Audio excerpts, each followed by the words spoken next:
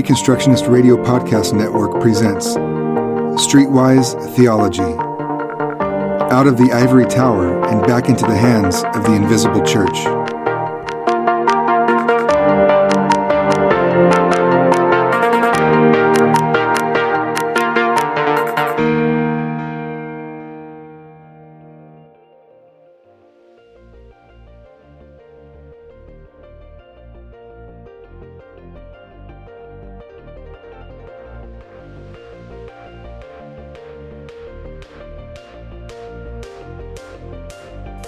It's time for Agents of the Silver Screen. Thanks, everybody, for joining us. This is a very special occasion for more than one reason. Yes, for many reasons. Woohoo! Everyone What's say on, hi everybody? to Joey.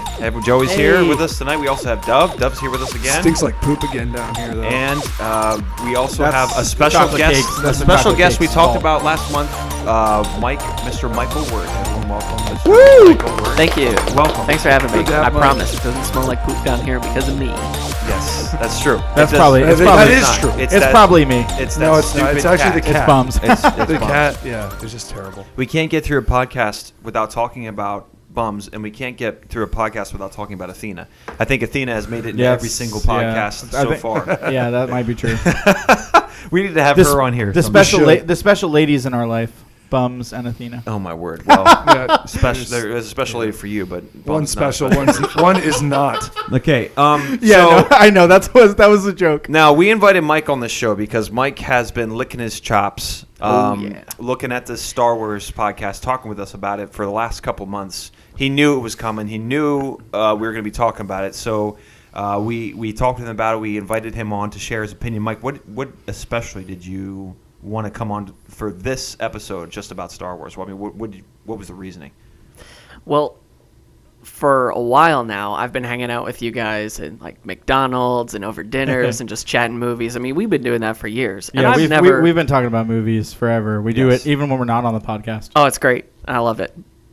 But I never really felt like I had a whole lot to contribute that you guys didn't already know in spades and all that stuff. But with Star Wars, I don't know, guys. I think you're a little wrong. He doubts us. He doubts us significantly. This is going to be interesting. This will be good. Yes. I promise you that nobody's going to be happy with my opinion. Oh wow! Oh wow! Wait a minute. Nikes. Well, no, that's probably true I don't because know it. if he gives his opinion on anything else other than The Last Jedi, I'll probably disagree. But I think we Wow. have similar opinions. But the on thing show. about- The little bit that we've talked about, yeah. I Okay, think well, me maybe and his Joey opinions have changed. similar Maybe mine things. have. The thing too about Mike is he doesn't just watch the movies and stuff like we do, but he gets into the whole non-canon story. Mike is a all the bigger Star Wars offshoots. nerd than probably all three of Yep. us. So Yeah, for sure. he's definitely true. Mike and I think Luke and I have both said that we tend to almost be more Star Wars observers. I don't know if Dove, what do you call yourself, a fan or an observer or a hater? That's a tough one. or- No, none of the above. Yeah, But Mike I'm not definitely sure what calls I himself am. a fan. Mike I'm calls definitely a himself fan. Not So- so much that I've read every single book Well, that no, the but extended yeah. universe has to offer. Yeah. I actually haven't read many of the books. Well, there's like 2,000 of them. So, Exactly. I just Yeah. don't know even where to start, guys. but no, it definitely gives us a different perspective on this because we talk Yeah. about Star Wars Yeah. a lot because it's I'm- really I'm very prevalent right now in interested. the Hollywood universe, and Yes. sometimes none of us are happy with it. So Right. we tried to Yeah. bring on somebody who Yes. might have a different opinion. Yeah, too. back in the early 2000s, it was all about Lord of the Rings, and Let's Star get back. Wars was Let's there get back. too. That's Star Wars was there prequels, too, but yeah, not because in of as episode 1 through 3. not in as glorious of a light though. You know, 5 years ago it was all about Marvel, and it kind of still is all about Marvel. But kind of right now, Star Wars is still Yeah, Star Wars kind is of, taking yeah, the limelight a big little yeah, bit. it's definitely in the limelight right now. And that is until Infinity Gauntlet comes out. But anyway, Oh yeah, what is it? Infinity Stones. Wars. Infinity Wars. Stones. Infinity Wars, or whatever it is. Oh yeah, that's right. Um, Infinity Wars. That's right. Come on, Joey. With that note, Sorry. this they podcast, changed the name though. We They changed usually it, so we I didn't know usually do a couple segments in this podcast, but we're not going to do that today since we have such strong opinions about Star Wars. and since it's such a massive universe, Star Yes, Wars the special. Hollywood is kind of all focused on Star Wars right now. I should say pop culture is kind of focused on Star Wars right now. And we need to address this. We need to give it the full attention it deserves. Several times in this podcast when we're talking about Star Wars, I've had to stop us talking about it because we were devoting too much attention to it when we're talking about, I don't know, Split, or we're talking about Pirates of the Caribbean. We started talking about Star Wars. It's like, okay, we gotta cool it. Yep. This time we're just gonna open the floodgates, and this entire podcast will be dedicated just to discussing Star Wars. Yep. That's what we're here That's to do. right. And we'll open the floodgates, and then we'll probably close the floodgates after this, and we'll come back to it. Well, who knows? It might generate. We'll come back to it in about. Well, we'll come back to it in about 2 weeks when the next Star Wars comes out. Okay. Well, the next one is going to be the Han Solo Before movies, we get started on that, though, we're still going to play Known For. And before the podcast started, I gave us all an actor, and we all wrote down the top 4 movies that we think this actor starred in. Dove, who do you think? Okay, I said Samuel Jackson on IMDb. When you go there, it gives 4 movies that this actor is known for in IMDb's opinion. I'm not sure what they base it on, but we did Samuel Jackson, and Dove thinks that these 4 movies show up when you go to IMDb. None of us have looked at this. None of us have looked at this. So Samuel L. is a real tough one because he is just in everything. Yes. Okay, so I pretty much did was I just picked the 4 movies that came to my head right away. What do you got? Here's what we got. I should say Samuel L. Jackson has almost made a career out of cameos, but like they're not even really cameos. That's true. Right, he ends up being in. You're just like, oh, he's in this. So I have Unbreakable, Die Hard with a Vengeance, The Hateful Eight, and Kong Skull Island. Okay, all right. Those are Dove's 4. Those are my 4. Those are really good. Joy, those are really good. All right. I have Snakes on a Plane. I feel like it's not a movie that people love or anything, but I feel like it's one that gets mentioned with his name all the time just because it's so ridiculous. He had the only good line in the whole movie. Yeah, well, and then Hateful Eight. I have Winter Soldier. Okay. I felt like he's got to be in. I feel like they have to have a Marvel movie up there. And then I have Revenge of the Sith. Revenge of the Sith. Okay, Mike. I went with Pulp Fiction. Obviously. Oh yeah. Okay. Gosh darn it. And then Mike's already taken. Because I had Tarantino on the mind. I went with Hateful Eight because I think that's one of his most recent ones. Yeah. And just following that rabbit hole down, I went Django Unchained because he actually had a fairly prominent role in that one. And then I went with Marvel's Avengers because that was the kind of the peak of the whole. I have the exact same list as you, except I switched out Marvel Django? with Black Snake Moan. I have the rest of them. I have Okay. You have Django? and Pulp Fiction. Those are 4. Wasn't he was a minor role in Django though, wasn't he? He was like the butler, right? Or, the slave butler. Yeah, he was a minor role, kind of like Gandalf was a minor role. I mean, he wasn't like he was still not in a lot it, of screen time, but he was kind of a game changer. I know he was prominent in the story. And the winner is getting a lot of screen time. Well, Dove, you had one. Oh, which one? Oh wait, Known For. Ready? Hateful Eight. It's got to be Pulp Fiction, number 1. Okay. Yeah, Pulp Fiction makes sense. Number 2, The Hateful Eight. Hey, I think we all had Hateful Eight we did. on there. Number 3, Snakes on a Plane. Good job. Your boy, Joey. Get that trash out of here. Are you serious? Yep. I'm telling you. All right, I'm telling you that movie ridiculous. lives in infamy. It's just so ridiculous that people are like, when people think Samuel L. Jackson, they think Snakes on a Plane. Snakes on a Plane. And we should have had more Quentin Tarantino on the mind because the last one is Jackie Brown. Oh. Yeah. Oh, that surprises Yes. me. Yes. I told you before, I'm happy to get one. I am I got 2, so I'm happy with that. 50%. That's probably better than. I think that's actually been my batting average. I'm really surprised that there's no Marvel. I'm really surprised there's no Star Wars, and I'm actually really surprised that there's no Unbreakable. So, I'm not surprised there's no Star Wars. Why? The movies. This is probably a personal. Those movies weren't like critically well received. Yeah. I didn't think critics.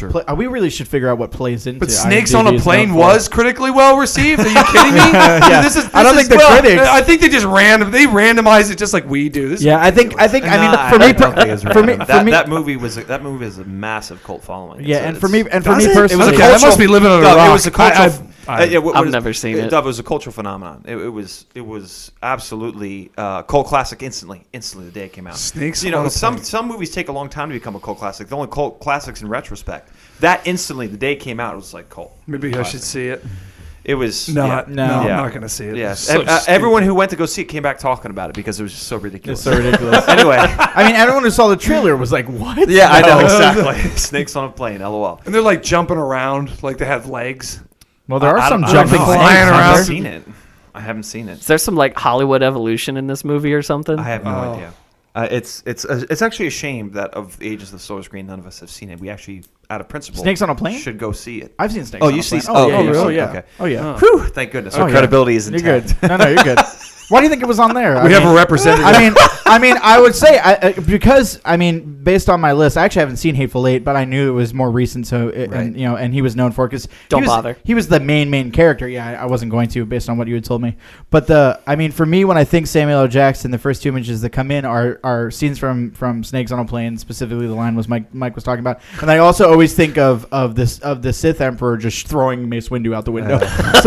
You're like, yes. Those those are pretty much what Samuel L. Jackson is known for in my mind. Kill him, Anakin. Oh man. I think there's a pun there. Mace Windu out the window. Mace out the window. Mace out the window.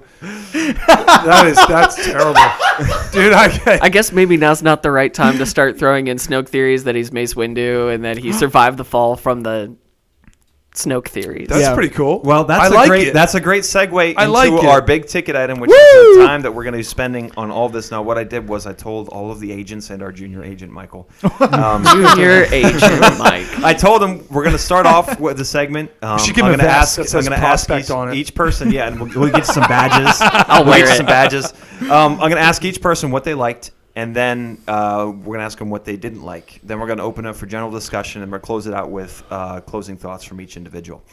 Okay, so Dove, I said I was going to start off with you. Tell us all what you liked about it. Now, this obviously is about Star Wars, The Last Jedi, but the discussion we all know is inevitably going to be coming to discuss the Star Wars universe as a whole. And just knowing us could turn to whatever. So yes, but we're trying to stay on track. Yeah, we're trying to stay on track.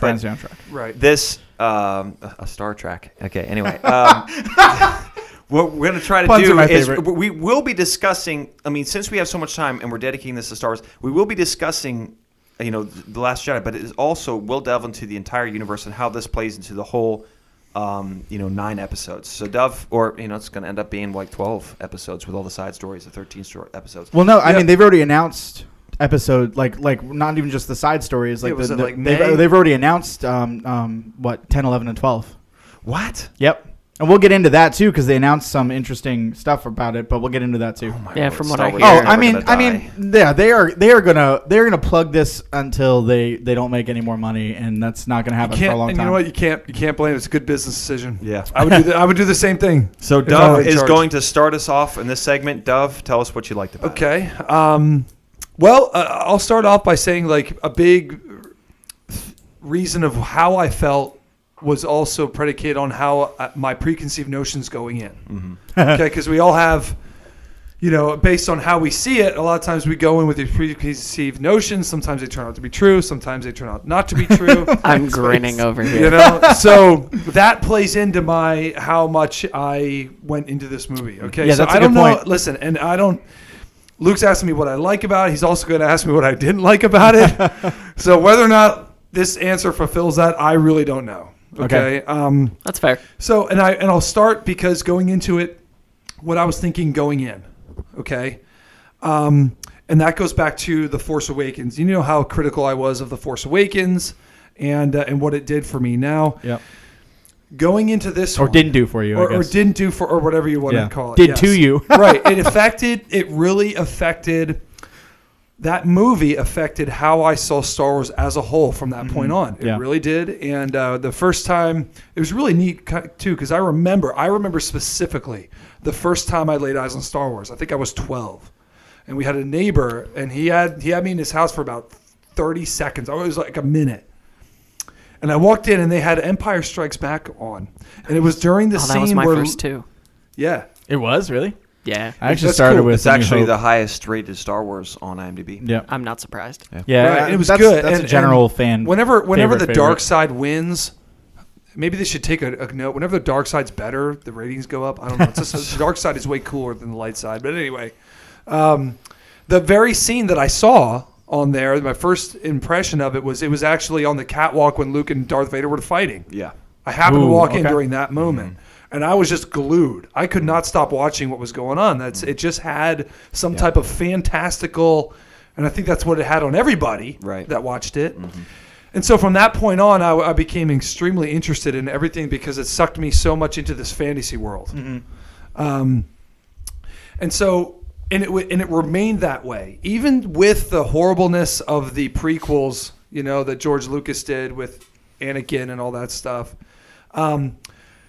What The Force Awakens did, I was so hyped for it, going back and the trailers and what they were doing and the best minds in the business, and they're going to blow this out of the water. It's going to be awesome. And it was just such the opposite to me. Yeah.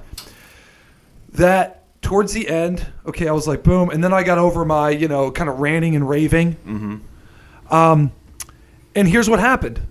So the trailers come out for Last Jedi, and the music, which before was just so like I just loved it, and what I felt was nothing.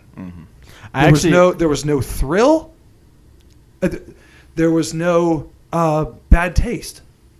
It was really just there. It is. And that's how I really felt. The music.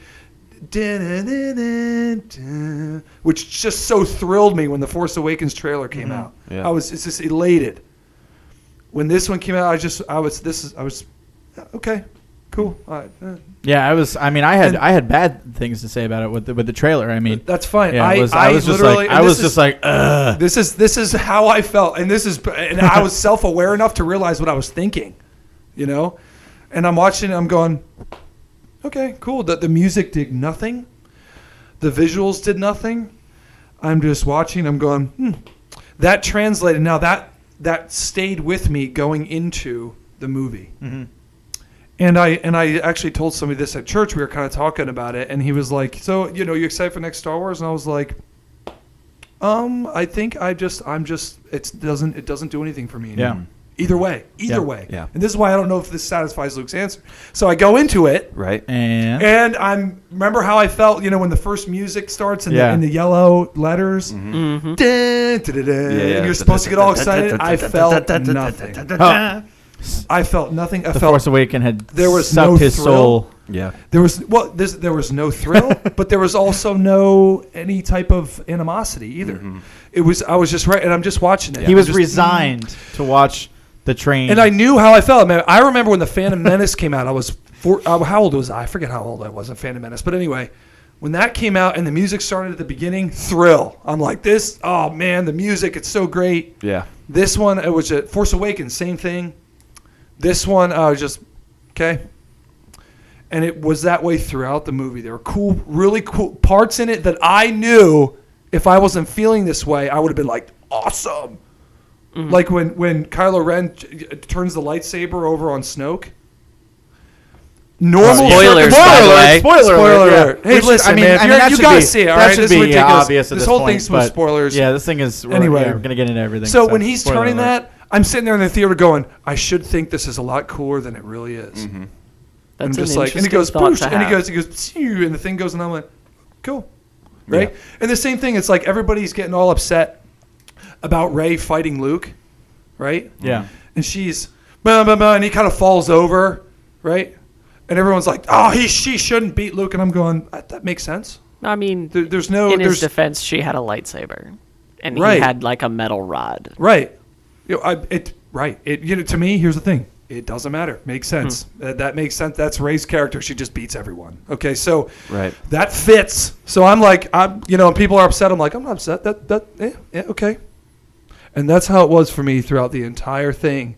And I think Star Wars for me, as a whole, I feel nothing for the music. Indifference. It's complete indifference. What I liked about it. Wow. I don't know why you don't like it. This is actually crazy. A lot of times people will say like indifference is worse than anger. Yeah. And this actually might be a great example of that because as angry as I have been at these recent Star Wars, I have totally different opinions, but Dove feels nothing. I really do. Now this is, and I'm self-aware enough to realize that I feel nothing, and I know it's kind of an anomaly, but that truly, that is how I feel. Okay. If she goes off and does just the impossible, I would sit there and go, yeah, that makes sense. Okay. If it completely changes, which I don't expect, I'll just be like, cool. Yeah. I guess you could say indifference. Now, getting to the movie, that's how I felt going in. That's how I felt coming out. And I just went, okay. That's how you felt when you were coming out. That's how I feel right now. That's how I'm going to feel when the next trailer comes out. I'm not going to feel anything. Mm-hmm. And so I think Force Awakens ruined Star Wars for me in that. I just don't think there's anything for me anymore. There's no thrill and there's no anger. You looked at the Force Awakens and said, "Okay, this is where they're going. They're going to leave me. They're going to leave me behind. It's like where they're going, and I'm okay with that. Okay, it's like somebody's I'm at peace. Okay, cool. I'm going to see this. You can say you're going to see it for a podcast. Sure. Would you? If someone said, "Hey, you want to go see Star Wars tonight?" I'd go. Sure. Yeah. Hey, do you want to skip Star Wars and go to McDonald's? Yes. I don't. It's just cool. It's totally cool, man. It's whatever. And so, but go into It's like somebody just subscribed or prescribed, I should say, Dove like Star Wars antidepressant meds. Yes. I don't know. He feels nothing. I feel nothing. I'm not even depressed. No, you were depressed. Oh, and now they prescribed you. I was angry. Right, and now they prescribed you these medication, and you feel nothing. That's probably what it is. So it's like, whatever. And so, but going to the actual movie, I do want to say just a couple quick points, and then I'm done. Yeah. I was looking, though, for, which I already knew to be true, that we weren't going to really get an explanation of Rey's powers. Mm-hmm. Right. They did put a little plug, which I felt like was a plug, and it wasn't well thought out. I thought that there was backlash on this. She is way too over the top. And I felt like they felt that, and the proof of that is how they plugged a small little tidbit in of why she beat Kylo. It was a very little tiny thing where Snoke goes, "You were wounded and you were bested by a woman with no training." Yeah. Boom. And I went, okay, that's over. We're moving on. Yes. There was no. Yeah, I mean, but he essentially, he gives the reason. Right. At least Rian Johnson tried to cover for that moment. Tried to cover for that obliteration, abomination. Was just that he was essentially Snoke says, you killing Han, split you, made you weak, right? And so, and he attributes that to that's what it was. Whether that was the reason. It's kind of a weak cover up, but at least kind of right. No, it was. I don't want to say it was that. weak. He kills his father. I can get behind the fact that it splits him, and he's so concerned by that. I have a thought about that. And here's what it is. When that came up, I went, okay, they addressed it. And I went, it was obviously not well thought out. Yeah. It was just a plug to appease people who thought that was ridiculous. Yeah. How much pleasing did it do, though? Right. Not much. I don't really care anymore, but I didn't think it would. Right. It's proof. It's proof that was a mistake. Mm-hmm. Yeah. Right? That's what that was. Like, it's okay. Since they did the plug, it's proof that they didn't know where they were going with that. And that brings me back to the whole thought of it. Did you even see after the Force Awakens came out, the theories on who Rey was and why she was so powerful were just everywhere. Yes. And we're sitting here going, you're not getting an explanation, folks. That's right. You're not getting it. You have to understand Hollywood. Right. Okay? And what their agendas they try to push. You must take that into account. No, she must be. The best theory I heard was somebody at church. And I actually was like, you know what? That's the best theory I heard. Mm-hmm. He said Rey was Anakin reincarnated. Okay. And I went, you know what? I said, that is probably the most accurate thing, best one I've heard so far. They have all kinds of stuff. Well, I don't know. I think the lack of addressing it, though, I don't know. I think that there's some reasoning behind that. Because I actually disagree with you. You were saying the explanation, you weren't going to get one. We'll save your disagreements for general discussion. We're on it already. I know. Hold on a second. So no, Joey, I'm right there with you. I'm thinking. Go ahead. All the stuff. Go ahead. No, right. So the plug confirmed for me that was something that they were trying to kind of fix in the next one. Right. Okay. And then I was getting a little bit ahead of myself. So I was like, okay, there it is. Not that I care anymore because I don't. but okay. Well, okay. Now I got to ask you this. We got to predicate this then and say this. This is Dove explaining Star Wars as if he cared. Let's pretend Dove cared, and everything after this will be the explanation. I think there are glowing embers that just need to be rekindled. Okay. All it takes is a good Star Wars movie? What? Yeah. Well, I don't know. I don't think we're. Here's the other thing. I don't think we're getting one. Yeah. And Joey will disagree with me on this. I think the strongest of the latest Star Wars, Joey will totally disagree with me. Don't you say Rogue One? But I will put you as strong. I'll push you out of your chair. The strongest I'm not a fan of Rogue One. Yeah, I know you're not a fan of Rogue One either. But it's not as bad as you think it is. Yes, it is. It's really not. Okay, we'll get into that. I think. Are you going to say Rogue One's the strongest one? I am. Listen, Joey's getting out of his chair to push Dove. Murder in Luke's basement. I guess the last thrill that I ever, the last thrill I experienced when Darth Vader. You think Rogue One is better than this movie? When Darth Vader came out and just pwned everybody, I'm like, thank you. I've been wanting to see that for a while. Oh, it was amazing. Right. Okay, so that really helped with that. But anyway, I saw an 8-bit version of that on the internet. It was great. Somebody turned it into like this little 8-bit montage thing, like you would see at the beginning of one of those like 1994 Star Wars video games. Right. Oh, it was hilarious. Oh, that's awesome. That is cool. But and the second thing, and this is going into it too, about like not getting an explanation. The theories you heard of who Rey was and who her parents were will explain how powerful she is. Blah blah blah. Yeah, that's true. Yes. And I was saying I don't think you're getting an explanation. Mm-hmm. I really don't. Yeah. This is what I'm saying. And people were really kind of like against that. Yeah, like you're just saying that because you don't like her and all this stuff. And it's like, dude. And it came true. It came stinking true. When she was talking with Kylo, and it's like, you know who your parents were? Who? Nobody. Right. It's like, there goes the explanation. I disagree, but unless I'm with you, Joey. I can't respond. Here's the thing. I know what you're thinking. You're thinking you're still going to get one. No, maybe the next movie, maybe the one after that. We are going to get one. They're going to totally cover it up because J.J. Abrams is back. But we'll discuss that. We'll get to that. That was the point I was going to get to. So we haven't received an explanation of why she was so powerful, which makes me go, and that together with the plug, makes me say these guys, to a little bit of a point, are listening to the angst of us, know, and they're going, we kind of, just was like, that was a little over the top. We need to kind of explain it a little, right? Yes. But we just can't, so they did the Kylo thing. That Rey is just a nobody. Yeah.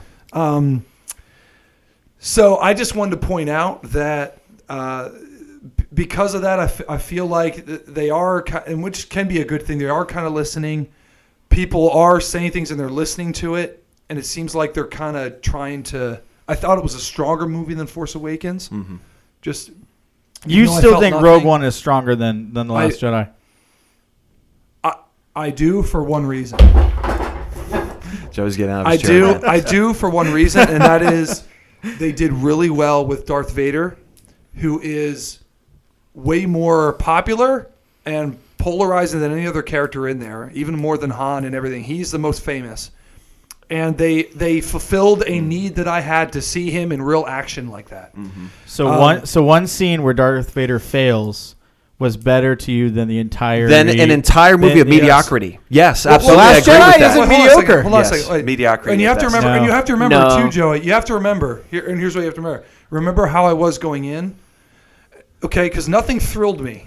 There was nothing about that. The races. I felt like that scene with Finn and the Asian girl. I forget her name. Of course, they're forgettable characters. I don't like the characters. Guys, listen. I don't really like the.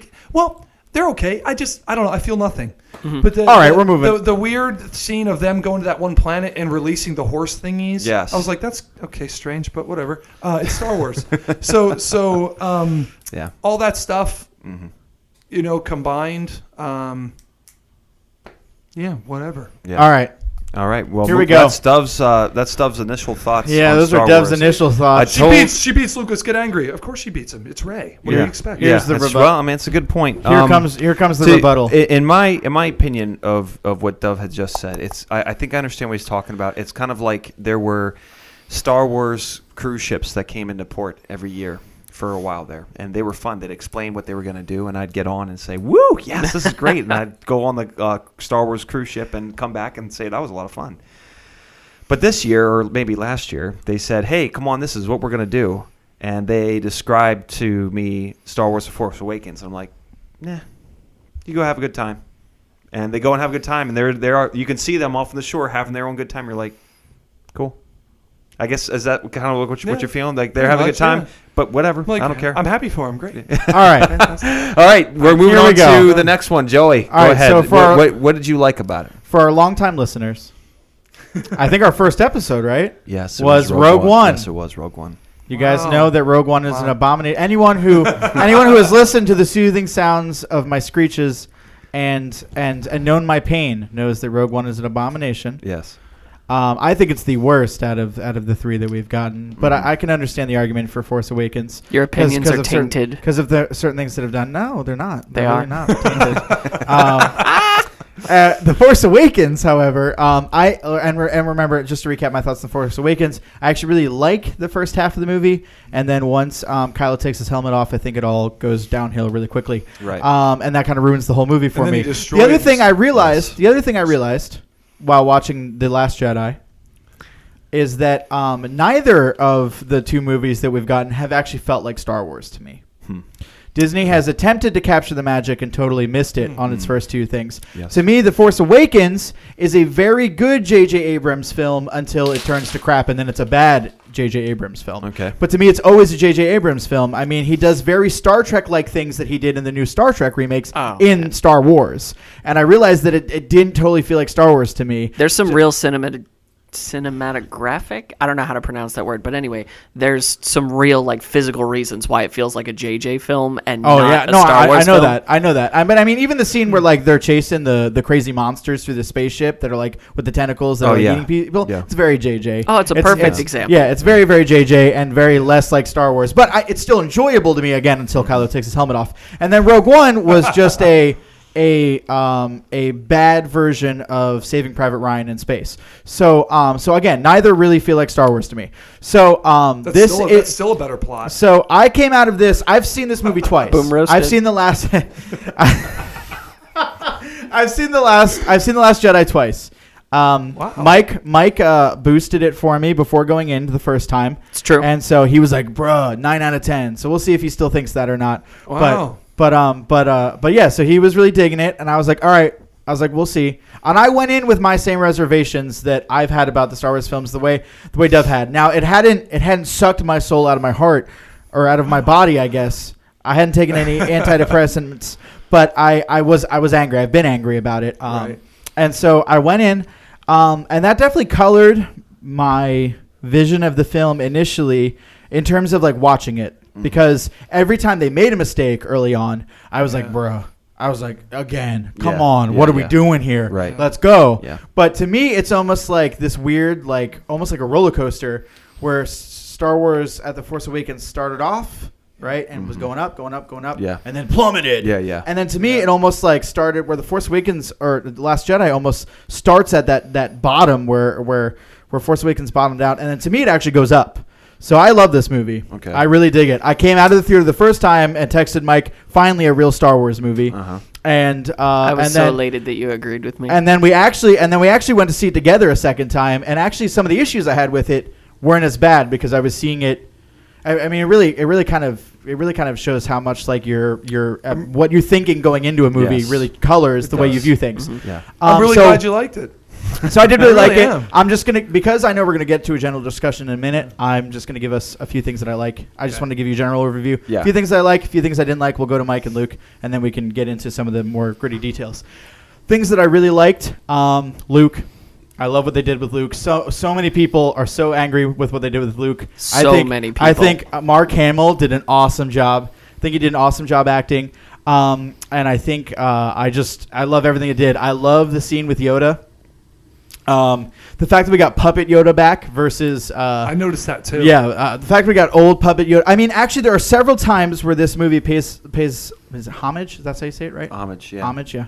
Pays homage to the old movies by using old effects, like when the Jedi, like that tree, the Jedi, like the sanctuary for the books is revealed, right, with the mist. It's so like 80s aesthetic. It's awesome. It's so like Yoda in the swamps. It's awesome. And then when Yoda shows up, I love that whole scene with the whole conversation with him and Luke. I love everything they do with Luke in this movie. I love that battle scene. I know you were saying, but when he offs Snoke, man, and then Rey and and Kylo duel with the Red Guard. Oh, I love it. Okay. And cool. Like I said, so I mean, to me, finally, it's like we get to see those guys fight. Yeah. Been waiting 6 episodes for that, frankly. And decapitations in a Disney movie. I don't even remember a decapitation. Oh yeah, there were several. There's like the lightsaber through the eye, and that was the decapitation. I remember that one. And there's the dude that gets tossed into the spinning, and then you just see like red mist. Yeah, you just see him like get shredded. Oh, that was awesome. So like finally like a dark, gritty, visceral battle scene. I actually know a bunch of people who had a really hard time with that scene, but really? they like didn't like it, okay. But I thought it was awesome. Do you know what they didn't like about it? Yeah, so they've always thought that the lightsaber battles before have been like really, I guess, choreographed, but they always thought that fighting with a lightsaber would be not really gritty so much as like acrobatics, which is what they've been, is what we've gotten, right? I mean, like the whole battle scene with Darth Maul, right? It's just them flipping around and lightsabers going everywhere, right? Yeah. And so to them, this was like a gritty take on lightsaber fighting, where real instruments are involved. A very logical, very logical. It's very calculated. It's like having to toss lightsabers to each other and like use them in ways that we've not seen them. They think that lightsaber battles should all be like you're in total control and you're a spinning acrobat who then stabs his enemy in the stomach and then spins away or something. I don't know. Well, that would be the case if you had any like real training. Yeah. But considering neither of them have, and they're literally just making it up they go. Well, the other thing too is that Kylo's crossguard lightsaber definitely wields a much more like heavy. Like old swords. The original concept. Oh, yeah, dude, I can tell you, probably the most excited I got in that movie, every time he turned that thing on, it was like he was holding a lightsaber chainsaw. I mean, the noise it made, it was like an engine. I was like, every time he turned that thing on, I was like, that is just so cool. The coolest part is every time he turned that thing on, I was like, it was beyond the, bzzz, it was like a wah, wah, wah, wah, wah, wah, wah, wah. It was like, this thing is so cool, man. Yeah. Sorry, go ahead. So, I mean, to me, it all kind of felt like a Star Wars movie to me. I love what I mean, like I said, I definitely have some issues with it. It wasn't perfect, but to me, this is the first time we've actually gotten a Star Wars movie, in my opinion. Okay. And I really dug it. And so in terms of some of my dislikes, Leia. I just really for anyone who's seen the movie should just know what I'm talking about. Leia being blown out of like the cockpit of the ship and flying into space and freezing to death and then being revived and using the Force to bring herself back to the ship long enough so they can bring her inside is ridiculous. It actually did not hurt as bad the second time I watched it. It didn't seem as ridiculous, but it's still ridiculous. It's still, to me, a blight on the film. Right. And in the words of Harrison Ford from The Force Awakens, that's not how the Force works. Right. So I just think that scene is like, to me, the biggest blight on the film. Right. The other biggest blight is the fact that they cover for why Kylo loses, attempt to at least. It's like a tattoo cover up almost. Right. But but they try to cover. Rian Johnson tries to cover for J.J. Abrams' bad writing in the sense that Kylo, who's supposed to be our big bad, loses to Rey in the first episode, with that kind of tiny Snoke explanation. But then at the end of the stinking movie, they're trapped by rocks. Luke, after training with Yoda, can't even lift the X-wing, I think, right? That's what we call him. Yeah, can't even lift the X-wing. Well, lifts a little and bit. Rey, I know, but Rey, literally in 5 seconds, they're like, "Oh, we're trapped," and Rey's like, "Boom." Yeah, right. And suddenly, like, she's lifted all these boulders, and she's like, "Ha ha ha." Yeah. And so I'm like, bro, she could face off with if she could lift all those boulders, she could probably throw them at the. Yeah, that's true. I mean, she could face off with the whole fleet at this point. Yeah. What movie was that in where they lifted a ton of rocks and just like shot them at people? Was that a cartoon of some type? Was probably an animated film? I mean, I'm sure it's happened, but that's you're thinking of The Last Airbender, Avatar. Oh yeah, he did. Yeah, awesome. when he did that, when he was lifting up, he when he was fighting against the Fire Lord, he lifted up the rocks and they shot turned him into pebbles first. And shot him. Oh, so cool. Oh, we're talking about the cartoon, right? Yes. Okay, good. Yeah, we don't mention that other thing. No, the other one. We do mention it as a joke. It's actually a lot of fun. I don't even want to mention it as a joke. Well, yeah, we don't want. It's listen, so we had bad. one podcast where we mentioned like 3 of the worst movies of all time in the same podcast. We don't want to do that again. Yes, yeah. Especially not on our Star Wars podcast. It was almost heart depressing. attack. Yeah, I know. Luke almost like left. What a lot of listeners don't realize is that I had to stop recording and recover for like a couple hours, and then we continued recording later. That's right. Can I say a quick thing about Joey? Just real, 10 seconds. Because I respect all that stuff. And I think the difference between our viewpoints is that when Ray lifts all that stuff, I'm not mad anymore. I'm like, of course, that's how it works. Oh, right, yeah. But to me, they tried to cover for the bad writing from the first one, and then I do agree. I do agree. It almost makes sense. I do agree that it does sort of work, but I mean, I noticed. No, I'm not saying it works. I noticed it. No. That's how these movies are I mean, going. when she bests Luke. Mm-hmm. That to me was like, oh gosh, here we go. Yeah. I mean, that was the initial start of it. I was like, okay, she bests Han. Now she bests Luke. No, there's only one more person to now best to make her the strongest. Yeah, exactly. Right. I do agree with Mike that yes, I understand that she has a lightsaber, and Luke also hasn't been using his Force powers for forever. But then he actually does use the Force there to stop himself from falling. Right. So I mean, to me, that like works a little bit because to me, him using the Force to stop himself from falling over and breaking a hip. Like, to me, means that if he wanted to, he could, just force throw Rey off the island if he had really wanted to. But... No, not with the look in his face. No, I know he not couldn't. With the look in his No, face. that look in his face is not what you think. Yeah, that look in his face to me is not. It's not him being scared. To me, that look in his face is not again. I failed again. Yeah. To me, is what is because he fails with Kylo. I don't think so, guys. No, I don't think so. I think you're grasping there. I don't think I'm grasping. I think it's. However, I do think he could if he wanted to. No, he does. No, he can't. I do think the boulders. It's Ray. The guy. This is Ray. I do think the boulders are inexcusable. I don't think there's any reason for that. The boulders, I was like, dude, that's just bad writing. Right. Because that to me, that was like, this movie is already long enough. We don't want to have like Ray lift boulders one by one to get them out. We just want her just like, whoa! Right. So yeah. So I think that was inexcusable. And I feel like there was one other thing that I was really not happy about. Leia. I already said that, but I mean it's worth something. mentioning a second time. Yeah, that's true. No, I feel like there was one other thing, but well, keep it open for general discussion. If you remember, we'll bring it back up. So I'm going to move on. Let Mike those are Joey's opening Good job, Joey. comments. Mike, go ahead. Oh, right. and I'm going to let Mike do it. Mike's going to say it, so I'm not even going to say it. Right, go ahead, Mike. All right. So, like Joey's already said, I saw the movie first night because I'm a huge Star Wars fan. I was of similar opinion to you guys about Force Awakens. Maybe not quite as severely as you were, but I think you guys all had really good points when we were talking about it. Yeah. And did you guys do a podcast for that one? No, not for that. It wasn't. Just We weren't around then. It came up so much. I mean, it's come up it enough that fills we the whole podcast. Yeah, we had to ban it. I guess. I guess technically we talked Luke about banned it. I would have talked about it more, but Luke was like, after the podcast was over, he was like, "Could you not mention Force Awakens?" Well, in every list we've ever done that's been about negative things in cinema, Dove literally goes number one, and us and all of our listeners are like Force Awakens. He's like Force Awakens. Yes.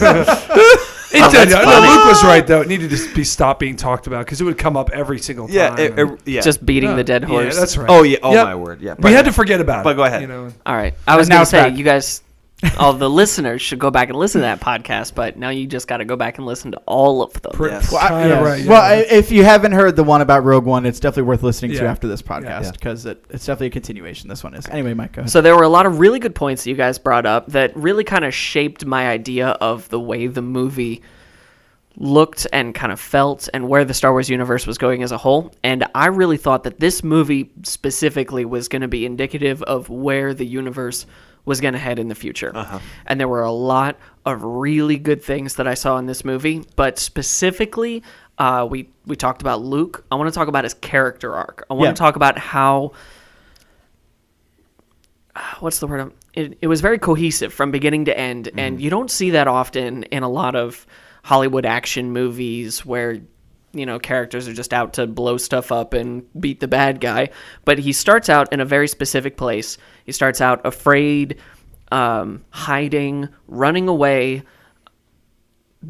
essentially being ashamed of the fact that he as a person does not live up to his legend. And at the end of the movie, he has embraced the fact that he as a person is not nearly as powerful as his legend could be. And so he revives the legend, sacrificing himself in the process. And I know there are a lot of people out there who are really mad, but I think that I think that was I think they were obviously just based on the fact that they want to continue this until it doesn't make money anymore, that they were obviously going to have to kill Luke at some point.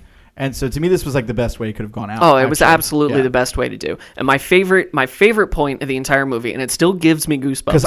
I do get goosebumps about these movies. Because I was so worried they were gonna have him go out like Ben. I was so worried they were gonna have him go out like Ben Kenobi, and I was like, so Kylo's gonna kill Luke, but Rey is gonna beat Kylo. So, but anyway, go ahead. Yeah, actually, that's a really interesting point. That I was really worried they were going to do that. The Ben Kenobi thing, but it turns out that he's actually just playing them the whole time, and it's great. Yeah. And it really is very interesting to see how he has that conversation with Yoda and goes from there to actually being, a wise old master who's not focused right on the front. But the original point is that I still get goosebumps from that scene where he's looking out into the horizon, the sun is setting, and then for a split second, you see that second setting sun, and it harkens right back immediately to the first time, the last time that we saw those twin sunsets on screen was the night before he left Tatooine. Yes. And everything that happens between then and now just goes through your mind instantly, and you just have that huge just blow across the face of nostalgia. Everything that you've been through with Luke, you are literally watching his life flash before your eyes. And that particular moment, and then they've got Luke's theme written by John Williams, who is a genius, in the background. It nearly brought me to tears. It was fantastic, and his story as a character is amazing. And we can talk about, the difference between hopeful Luke in the original 3 and old, jaded Luke now. How does he get from one point to another? I actually kind of really enjoy that story arc. He's not the hero. He's not the hero he once was. And that's kind of the whole point of the story, is that they're handing it off to the new generation. And I may not like the new generation. I much prefer Luke and Han and Leia. And agreed. They're just such good characters. I didn't think you would have an opinion on that, Duff. But anyway, so Luke's story is one of the things that I really like. It's my favorite part of the movie. I agree. The other big thing that I want to point toward is actually the plugs that Dove was talking about earlier, and how, you're taking this small little thing and you just say, oh, well, this is the excuse and now we're moving on.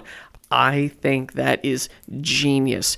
Rian Johnson takes everything that J.J. Abrams, all of those questions, all of those hidden storylines, those little loose threads, and he says, you guys are asking all the wrong questions. You're not supposed to be asking who are Rey's parents. You're not supposed to be asking where does she get her power. You're not supposed to be asking who is Snoke, where did he come from. You're supposed to be asking the questions, where are these characters going, where are they coming from, and why do we care?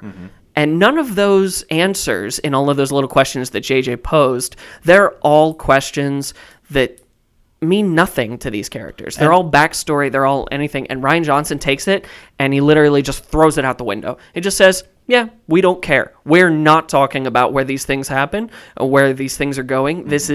We're moving on. JJ, you messed up. You did all of these things. You asked all the wrong questions. Seriously, you done messed up. JJ Ron. I wanted Mike to talk about this. I actually skipped over that part because I wanted Mike to talk about this because we agreed. We both loved the fact that he cut all those fan theories off of the knees. But I mean, specifically too, for JJ, I mean, this guy is the guy behind Lost and The Fringe. He's really great at posing questions that make you go oh, I wonder what the answer to this is. But he's never good. And then you find out the answer, and you realize he's never good at giving you answers. Oh no, it's awful. This tantalizing bad version of writing. And Rian Johnson was just so we're not even going to bother to answer those questions. I'm in charge, and Snoke's dead. So right, because the main bad guy is not Snoke; it's Kylo Ren. And yes, he was defeated in the first film, and that was an atrocious, heavy-handed I want to see way. What you thought of the first one, just real quickly. First one, Force Awakens. Yeah, it was trash. It was trash. Okay. Seriously, it was a bunch of Hollywood propaganda that came out, and it was supposed to be this big money maker, which it was, and it literally had no substance to it whatsoever. It had a scary bad guy who maybe kind of tried to put a little bit of feeling into, but really it just made him into a wuss. Guy who turned into a My Chemical Romance singer. Yes. Yeah, he actually, I that guy's saw a little more scary, actually. a theory on the internet that Kylo Ren is symbolic of millennials with no leadership or instruction, and they just kind of blame everybody else for the situation that they're in, and they just throw little tantrums. And I can't remember who was supposed to be symbolic of the... Do you think that's accurate, or is it generation before? No, I think it's an interesting interpretation of the movie. Or I don't maybe, know if it's necessarily or maybe, intentional or not. Or maybe a symbolic of the way millennials have reacted against the church. Sorry. Well, that's interesting. We'll save that for another podcast. No, I'm sorry. I just wanted to say what you thought of Force Awakens. Yeah, Force Awakens. Maybe that's true, Luke, but yeah. Anyway. So it's really interesting to me that they have these sort of connections that, JJ sets up.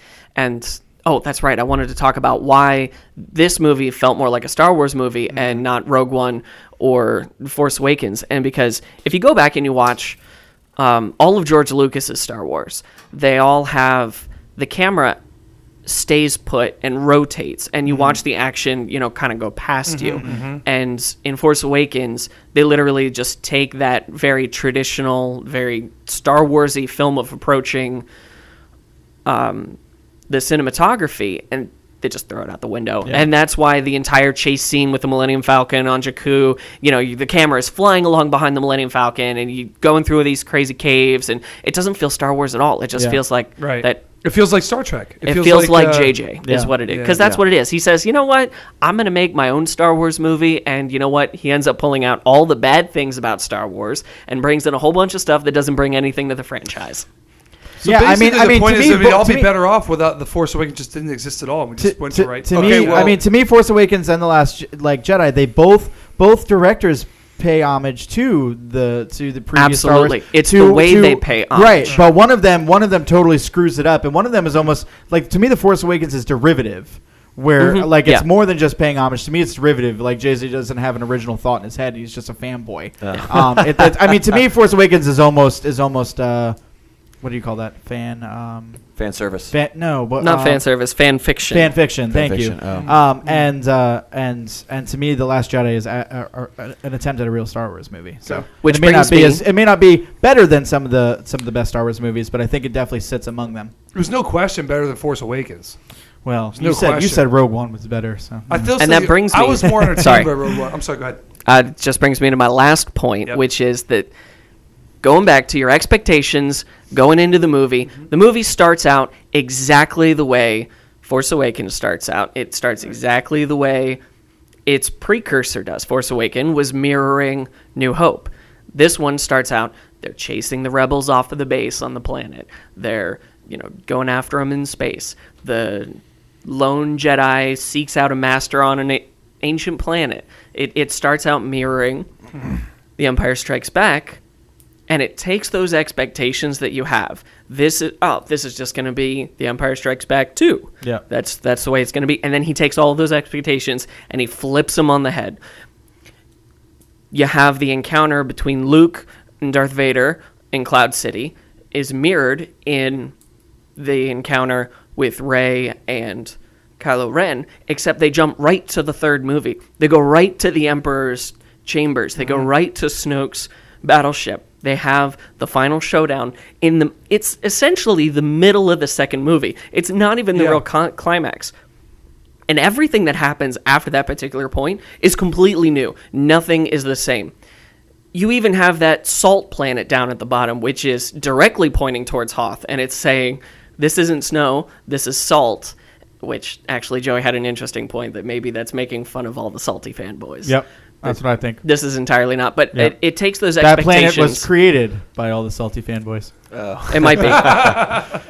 Rian Johnson knew what was going to happen after this movie came out. Yeah. Hopefully, next movie we'll have a movie that's made just pure planet that's pure water. For all the tears. For all the liberal tears. All the millennials tears. All the crybabies. That's fun. For real. So there are a lot of different points that I could make about those expectations that you come in with, and then all of a sudden they're just not what you're expecting at all. Okay. So and they're not just like just surprises and shocks and twists for the sake of twists. Right. It actually, I feel like it makes a point that this is its own movie, and we're going to step away from that derivative fanboy storyline approach. Yeah, I think Rian Johnson's approach is very a direct response to JJ's attempt. I really think it is. Absolutely. I think it's a lot of him trying to take things in a very different direction because he thought JJ failed. And yeah. And I would like to say that I like J.J. Abrams. I like his stuff. Yeah. It's good. It just did not work in this particular yeah. case. Sometimes are those your opening thoughts then? Yeah, those are my 3 points that I really liked. 3 points that you really Did you have anything you didn't like about the movie? Leia. Yeah. Right. Physics. Like, Star Wars has always taken a very loose interpretation of physics, but that just, the whole time I was watching it, I'm like, okay, her eyes would be being like blown up and sucked out of her head right now. Her skin would be like the chemical reactions that are happening in her body at sub-zero temperatures would just, she would explode. Well, instantly. I mean, it's beyond sub-zero. We're talking negative 400 degrees. I know, but you know what I thought would happen? When boom, and she got blown out. I'm like, oh, that's how they're getting rid of Leia. Okay, that's what I thought too. Like, she's going out with a literal bang. And I'm just, there she goes. I thought it would have been a great way. They're not getting rid of her. She comes right back in. Yeah, I thought it would have been great if they killed her there. Yeah, I thought that they should have. That's what I was thinking. That was my biggest thing. Well, because I mean, rip Carrie Fisher. And so Carrie Fisher's gone. So I thought, to me, going into this movie, I was like, okay, the only thing I know they're going to do in this movie is kill Carrie Fisher. Yeah. And that's the one thing they didn't do. Right, and that's the one thing they didn't do. And I was like, okay, Ryan, you're really trying to surprise me here, and I get that, but what are you going to do for the next movie? And I liked her performance for the rest of the movie. I did too. I thought she was an integral character that did a good job. It's not like I didn't like the continuation of her character. I just... And to me, that probably wasn't the most dignified way to send her out. But I was like, bringing her back in such a bizarre and ridiculous way. Yeah. They could have had her in that other lady's position. Absolutely. Why did they invent that one random character when it could have absolutely have been Leia? That was actually Leia. That's a good question, Mike. Leia, or if you really wanted to have Leia knocked out for a while, like Admiral Akbar. Like, we have a character that is like a meme legend, right? Yeah, right. He's in there with Leia. Right, and like, he just have the guy go to the bathroom, right? And get Leia sucked out, right? Yeah. So I mean, I don't understand why they invent purple-haired lady. Who now that's a character whose name I don't remember. I don't remember. Just I don't understand Park why lady. Jurassic purple-haired Jurassic Park lady. I don't understand why they invent this new character when Admiral Akbar could have. Played we'll get into this when we go into general discussion. Yeah. Also, when we go into general discussion, we'll talk about that also too. Also, Joey. they totally messed up with the fact that he didn't even say this is really a trap. Yeah, I know. For real. This is actually a trap. All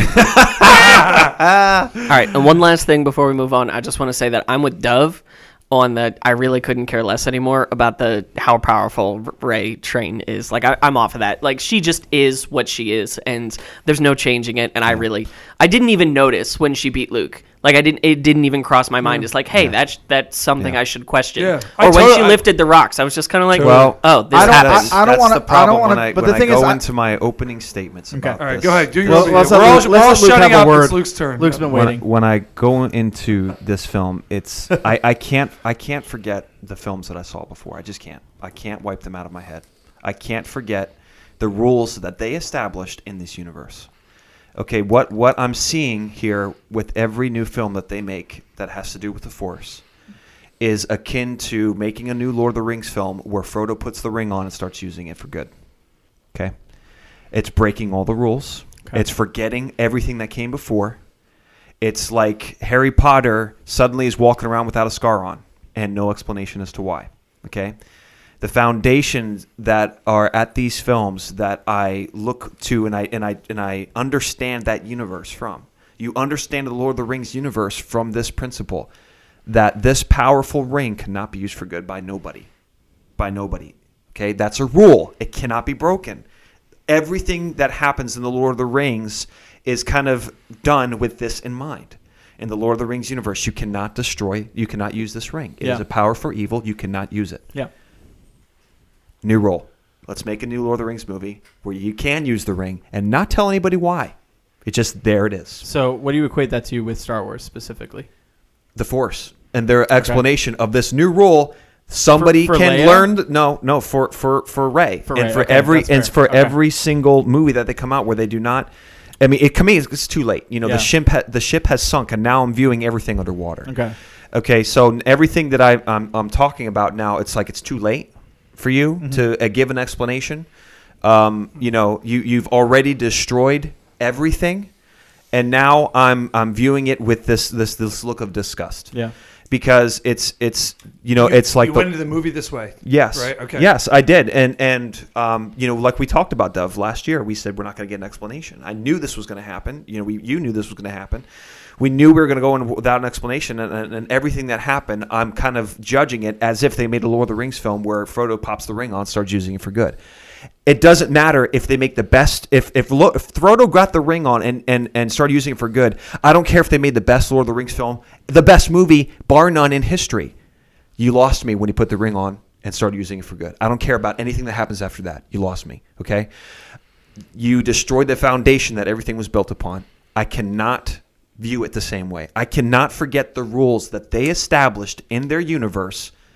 And here's my point about the Star Wars. So why does Rey being so? I mean, despite put the agenda based bit aside, on the fact that the feminist agenda bit aside, why does Rey being so powerful break the rules? Like in what sense? Because Vader is insane for seemingly no reason.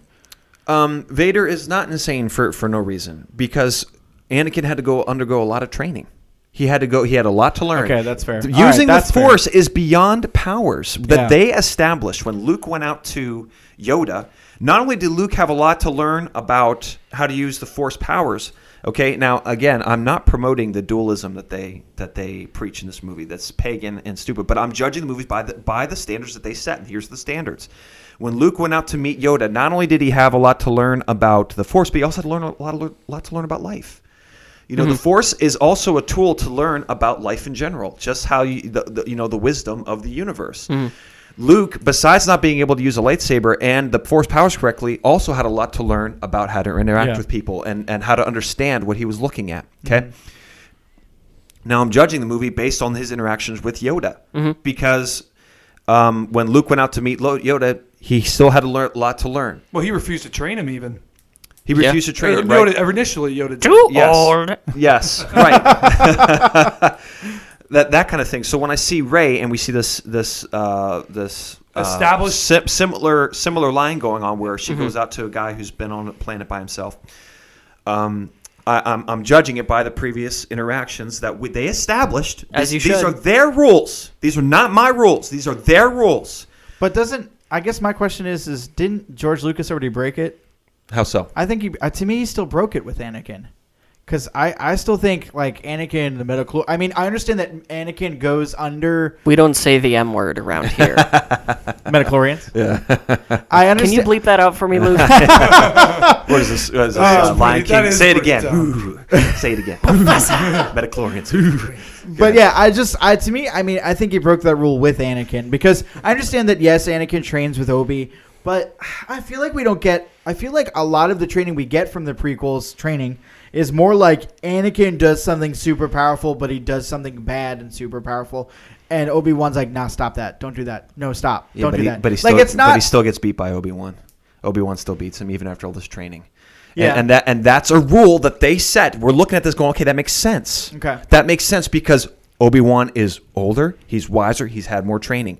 According to the rules that they establish, Anakin still loses to Obi-Wan. Okay. And he lost to Dooku too that one time. And he lost to Dooku. True. Okay. Even Yoda lost to Dooku, right? That was I know, but that talk was about horrible. The biggest letdown in movie history. Yoda, finally we see him fight. 30 years! He's finally fighting and he loses to Count Dooku inexplicably. No, he loses to Emperor. Oh no, he loses Count to Dooku. Yeah, he loses to Count Dooku. That's right. So, okay, but that's my problem going into this. It's the ship is already underwater with the Force Awakens, and now I'm just looking at it through this murky, disgusting water with absolute shame and anger and bitterness. Oh my gosh! because here's my point, Mike. Mm-hmm. This is what I'm trying to say. I think the movies are great. Mm-hmm. I think they are. Which ones? I think they're well done. Force Awakens and. Why do you think Force Awakens? I say Force Awakens, Rogue One, and Last Jedi. I think they're great movies. Yep. if you forget about the first 6. If you do not take them into account and judge those movies, because that's what I'm doing. I'm judging these movies by the 6 that came before. That's a good point. I think they're fine movies. I think they're great movies. I get it. I understand. I disagree. Here's the thing. I don't think they're good movies. They're not following their own rules. Whether you take into account the first 2. or not. You mean first Rogue 2? One? Yeah. Rogue One and Force Awakens. I don't think they're good movies, whether you take into account the old ones or not. Okay. That's noted. Okay. I understand. I can get behind a character like Rey if the first 6 episodes didn't happen, and I think what really hurts in this film is the continuum. Okay, I think when I watch episode 4, 5, and 6, and then I went and saw episode 1, 2, and 3, the same rules were still being followed. I was like, okay, the continuum is still there. The Force is still applying in all areas here, and there's still a respect for the Force. I think when kids and you go through, let's say you have a Star Wars party, let's watch all of them back to back, baby. We're doing it. Pick a weekend, get together with guys, get a bunch of pizza and soda, and you watch all of them. I think what's going to happen is people are going to go watch 1, 2, and 3. Okay. Yeah. 4, 5, 6. Okay, great stuff. And when you come to 7, 8, and 9, you're going to be like, what happened? The universe is gone. This is a completely different universe with new rules. And I think that's what's hurting here. The continuum of the rules that they established. Because you can't. I kind of think Lucas broke his own rules in the prequels. I'm not saying Lucas is perfect either. I'm not saying that universe is perfect. But to me, it's like the Force rules are still being followed. You can't just master the Force. You just can't do it. I guess, but I don't know. To me, it's more like. You remember when Trump got elected president at the very beginning, and that first week he doesn't remember. No, I don't remember that first weekend. That first week he was the first 2 weeks he was president. He was signing. What do they call those? The Declaration of Independence. No, not the Declaration. Yes, like presidents have Donald J. Trump's name is on the Declaration of Independence. When presidents could push stuff through. True fact. What do they call that? I don't even know. He was signing a bunch of stuff, and they were like new laws. Oh, bills. Yeah, but like they're called something like presidents can decree and executive orders. Executive orders. Thank you. He was signing a bunch of executive orders that were like nullifying a bunch of things President Obama did and stuff like that. And people are like, "How does the president have this much power? This is ridiculous. This is an abuse of power." And my point to everybody was like, yeah, but President Obama did it. President George Bush did it. They may not have done it in as significant a way as like he sits down his first week and signs all these executive orders. Right. But they were the reason that this can happen because they've slowly broken down the barriers in place so that presidents couldn't do all this kind of stuff. Mm-hmm. And to me, that's what George Lucas is responsible for in the prequels. To me, he set Rey up. And Disney wants to make money, right? So I see Rey as a business decision, honestly. There is no indication in any of the first 6 episodes that you come up with a character like this. There's no indication at all. I absolutely think they do it in the extended universe all the time. The extended universe, I understand, but that's the extended universe. That's not following the rules. Anakin's an anomaly. Anakin is the one who brought balance to the Force. Can we talk? No, actually, because there's no balance being brought by Anakin. It's a total farce. Another rule broken. What happened to this ancient prophecy?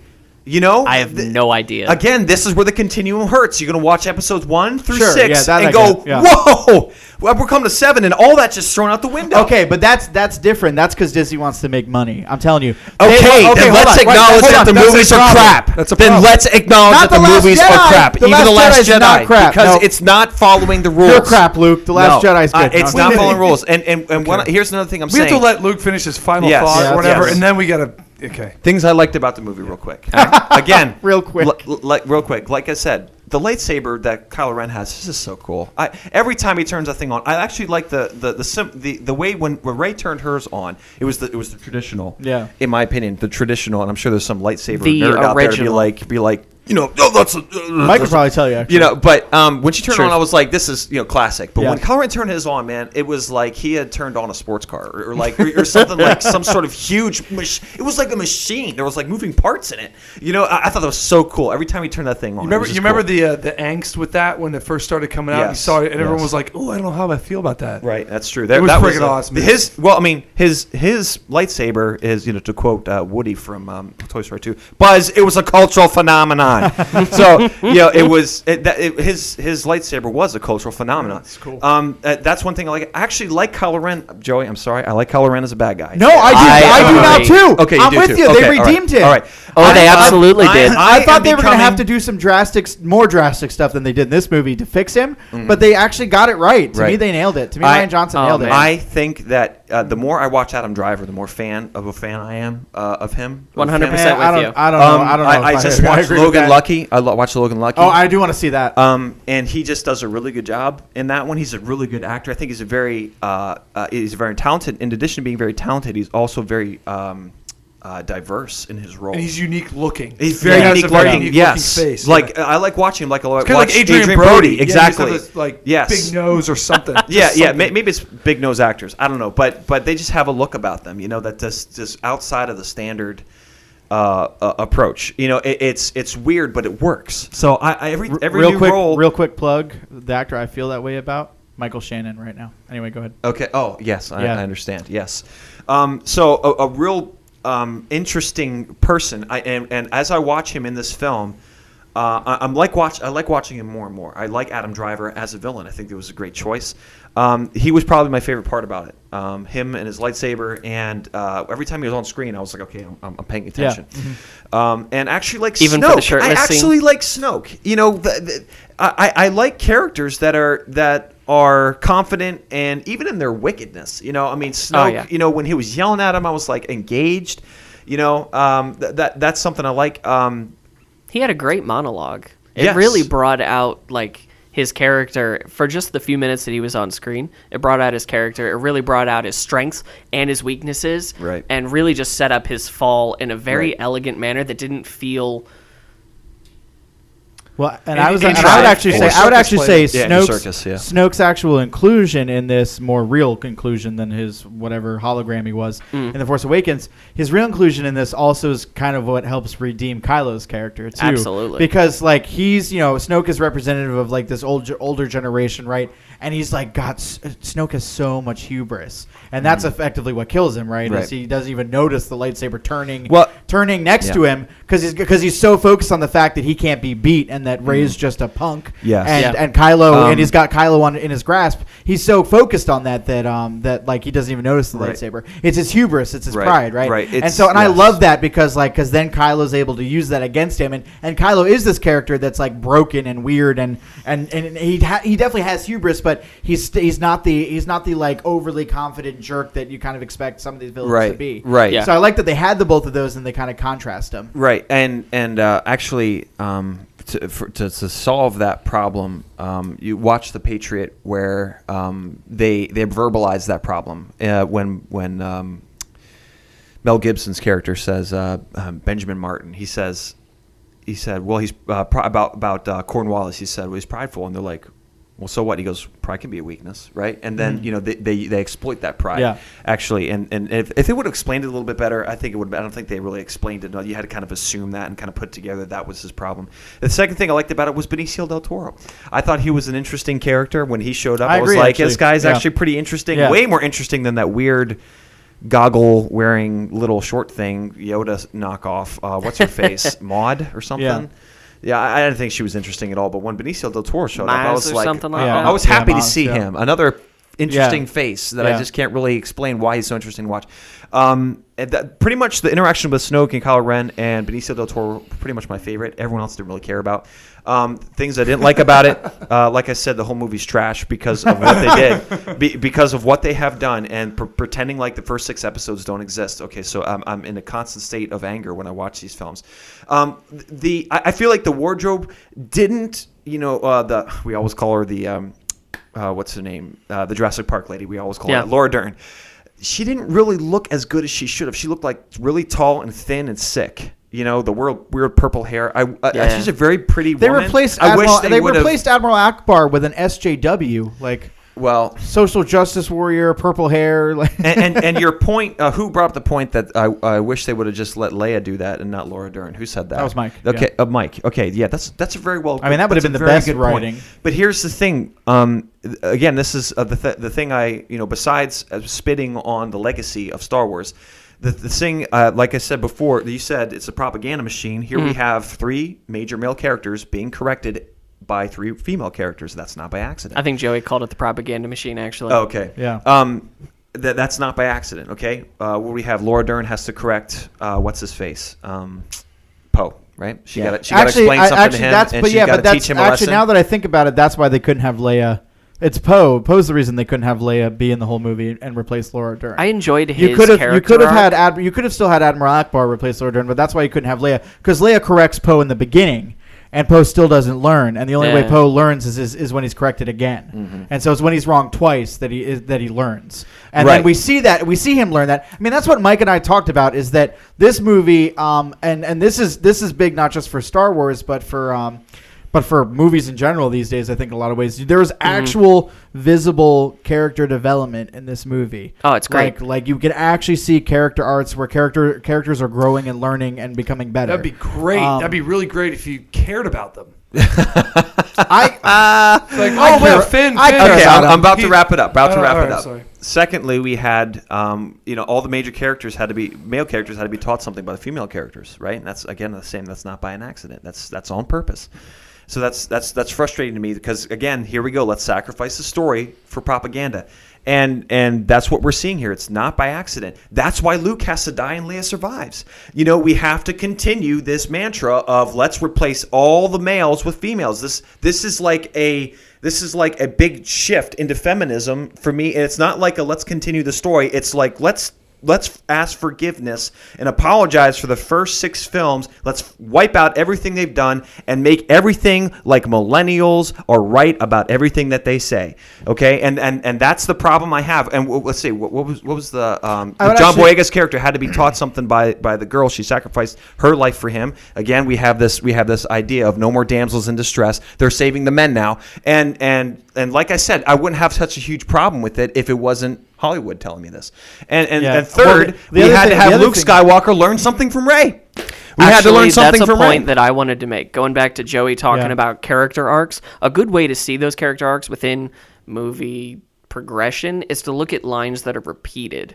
You'll see Poe repeat some lines that Leia originally said to him earlier on. He'll say it to Finn when Finn's charging down the thing, and then it literally just popped into my head right now. Characters that repeat lines that have been told to them that they didn't believe earlier on is a good way to spot character progression. Right.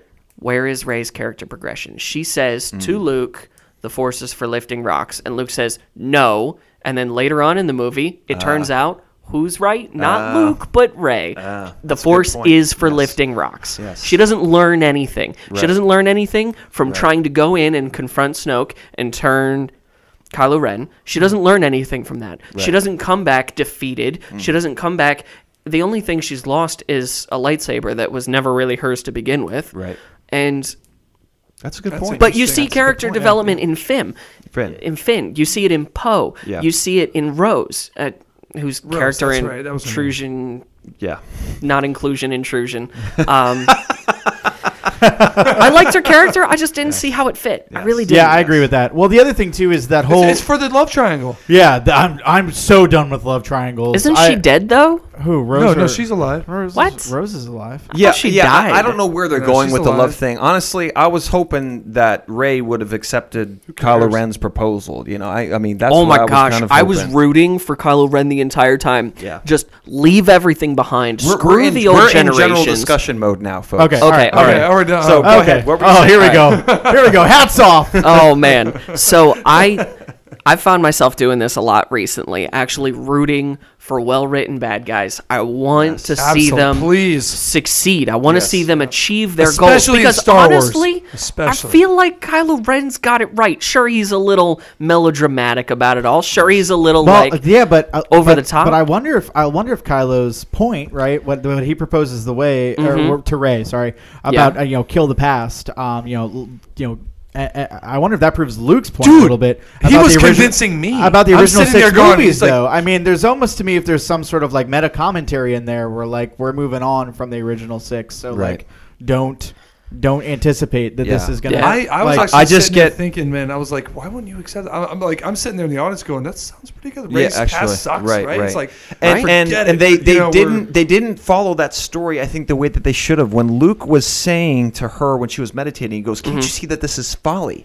And I was like, that's a good point, Luke. That's really a really good point, but they didn't follow it. Yeah. No, they didn't follow it at all. And they did that in Civil War. We've been wondering for this for 6 films about why is this light and darks thing, and he brings brings up a good point. I'm like, that, I never thought about that before. He goes, can't you see this is folly? And that was one way like a fart. There is an entire rehashing of that deconstruction of the Star Wars mythos within Knights of the Old Republic 2. Yeah, they have this whole character who just completely just deconstructs the good versus the bad and the light versus the dark, and how they're both so pointless and so meaningless. Right. And the only real balance that the Force ever really achieves is conflict. That is the only thing that the Force brings into the universe. And her character goal is to destroy the Force, actually. And so she's set up as being the bad guy. But if you really delve into her arc and her character sort of theology, I guess you would call it, it actually makes a lot of sense.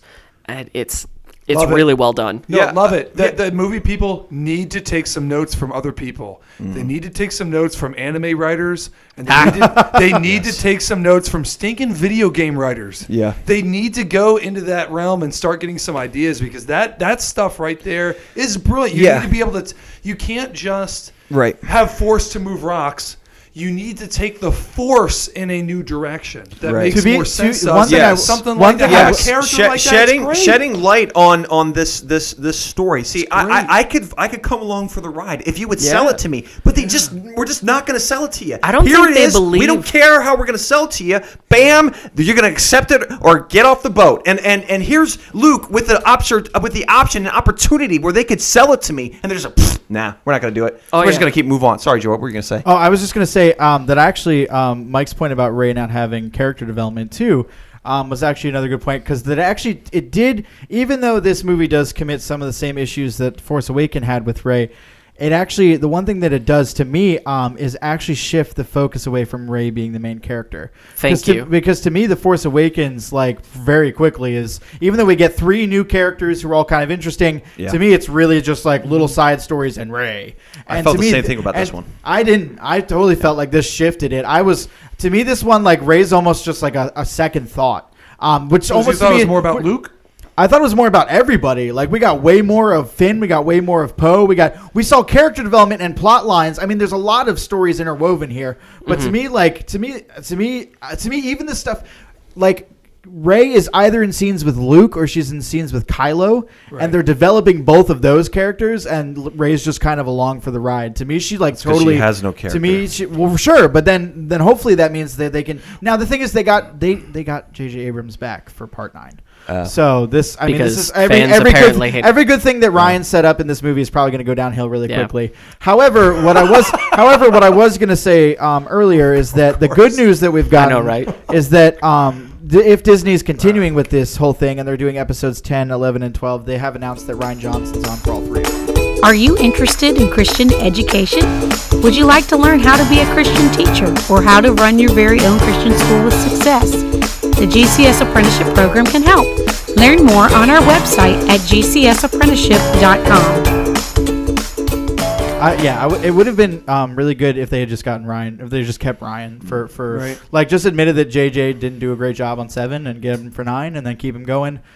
But according to the numbers, Force Awakens is significantly more successful than monetarily and not critically reviewed. Critically reviewed. Last Jedi got a lot better. But that makes in terms of reviews by fans, that makes sense because of Force Awakens just turned off so many people, and rightly so.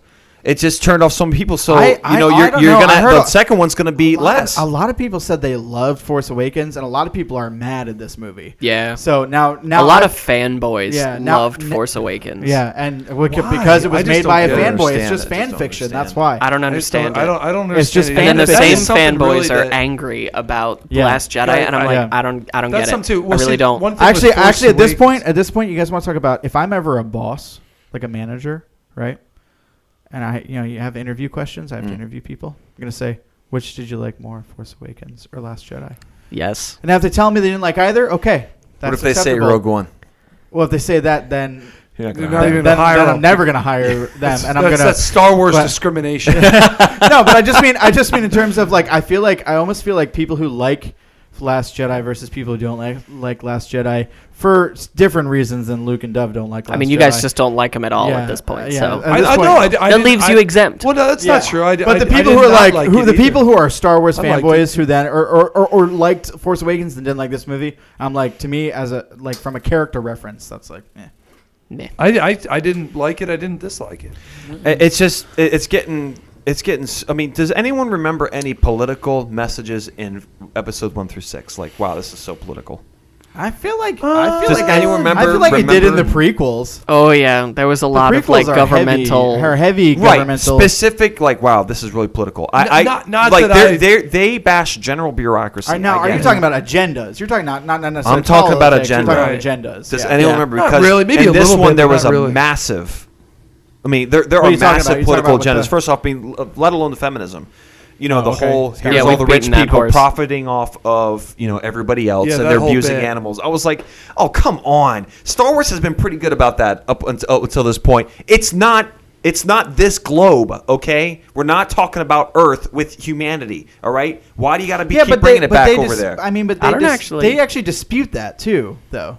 They kind of dispute that whole thing because they do. Like, there's the kind of like Rose's naive notion that like everyone in the galaxy who's bad is rich, that kind of thing. That kind of like there is definitely like undertones of, not even undertones. It's definitely is talked about and described when they're on the planet at the casino planet. But then like that's even kind of flipped on its head with the way Benicio del Toro's character deals with that. That's that actor, right? Yeah. That's right. Okay.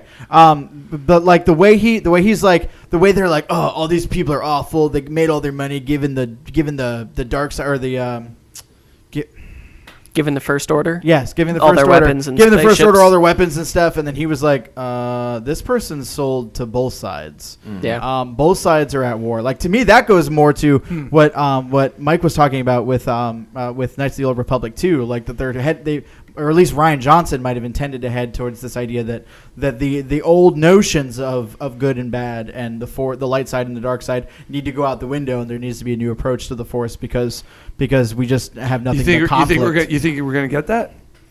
From Hollywood? I think from this line of Rian Johnson. I think we might have. I think we might have gotten it if Rian Johnson continued. Now, again, if he continues with, I don't, because they might pull him off too, depending how well J.J. Abrams the ninth movie does.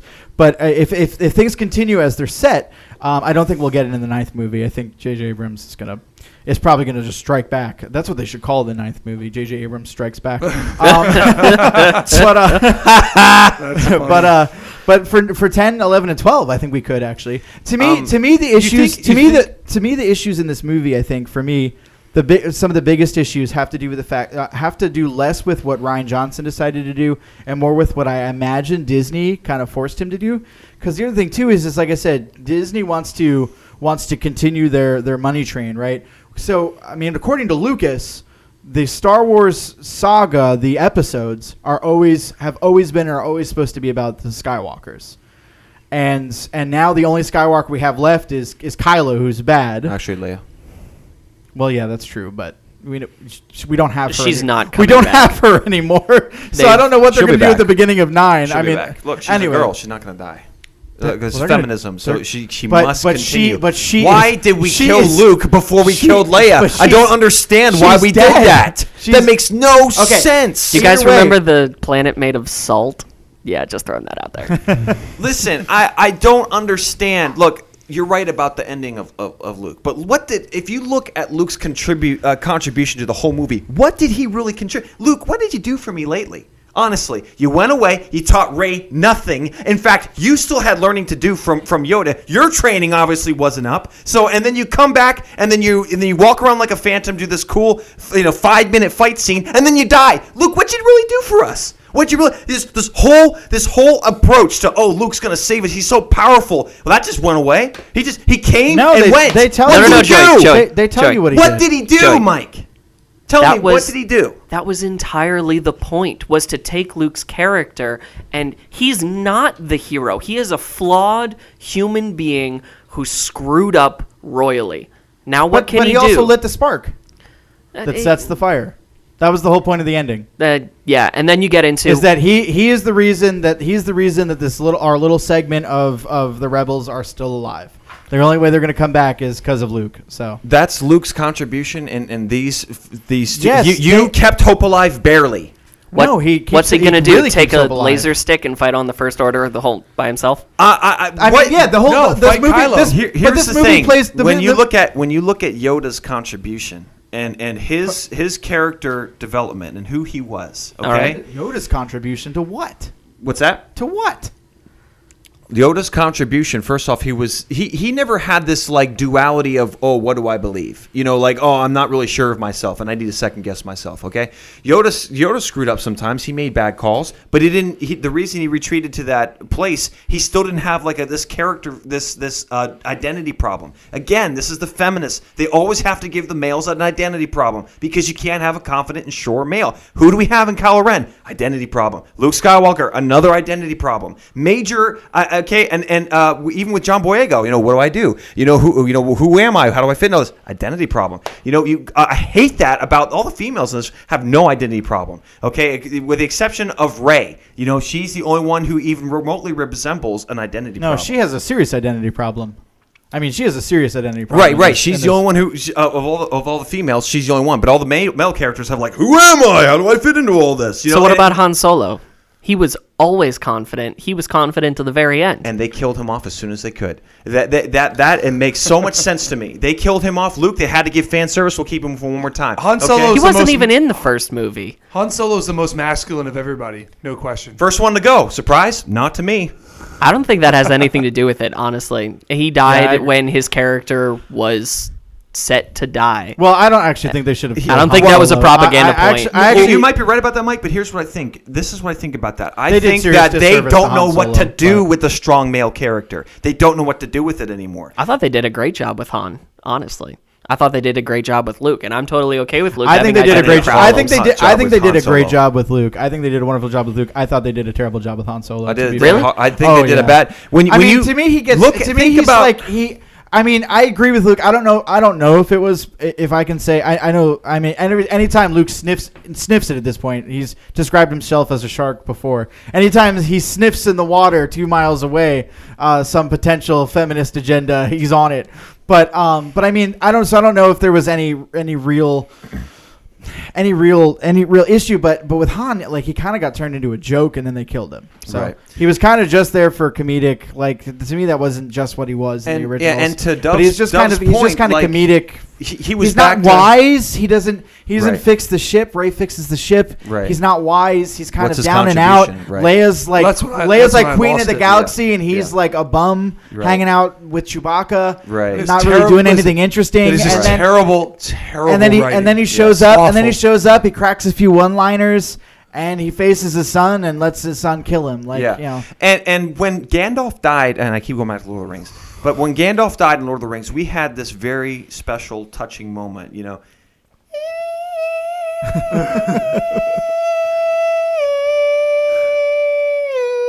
had that scene, Gandalf's fall, and everyone was like, wow, something major just happened. Gandalf died. Mm-hmm. And, it was this big, he went out. And he was only in it for half a movie. Yeah, I know. That's pretty good character. And Han Solo dies and nothing happens. Oh, disturbance in the Force. Oh, well, that's over. Chewbacca, you ready to go on a mission?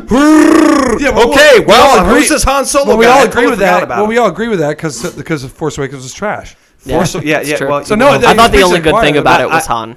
Honestly, I really do. I was really excited to see Han again, but I really thought they brought his character down. Here's the thing. I judge the feminists by their own standards. Okay, they come out and say, well, this little thing happened, so therefore they were sending this message. Okay, if you think that, then I'm going to judge you by the same thing. Every little thing that I even suspect remotely of feminism, I'm going to call you out on it because that's what you say for everything that's masculine. I mean, okay, but here's my thing, and I understand that you're probably gonna say they don't portray it this way, and they may have an agenda, but to me, the feminist, if this feminist agenda is how you present it, Luke, to me it's almost backfiring, because I find because no one is supremely confident about everything all of the time. Yoda. And so no, I'm not saying. I'm saying in life.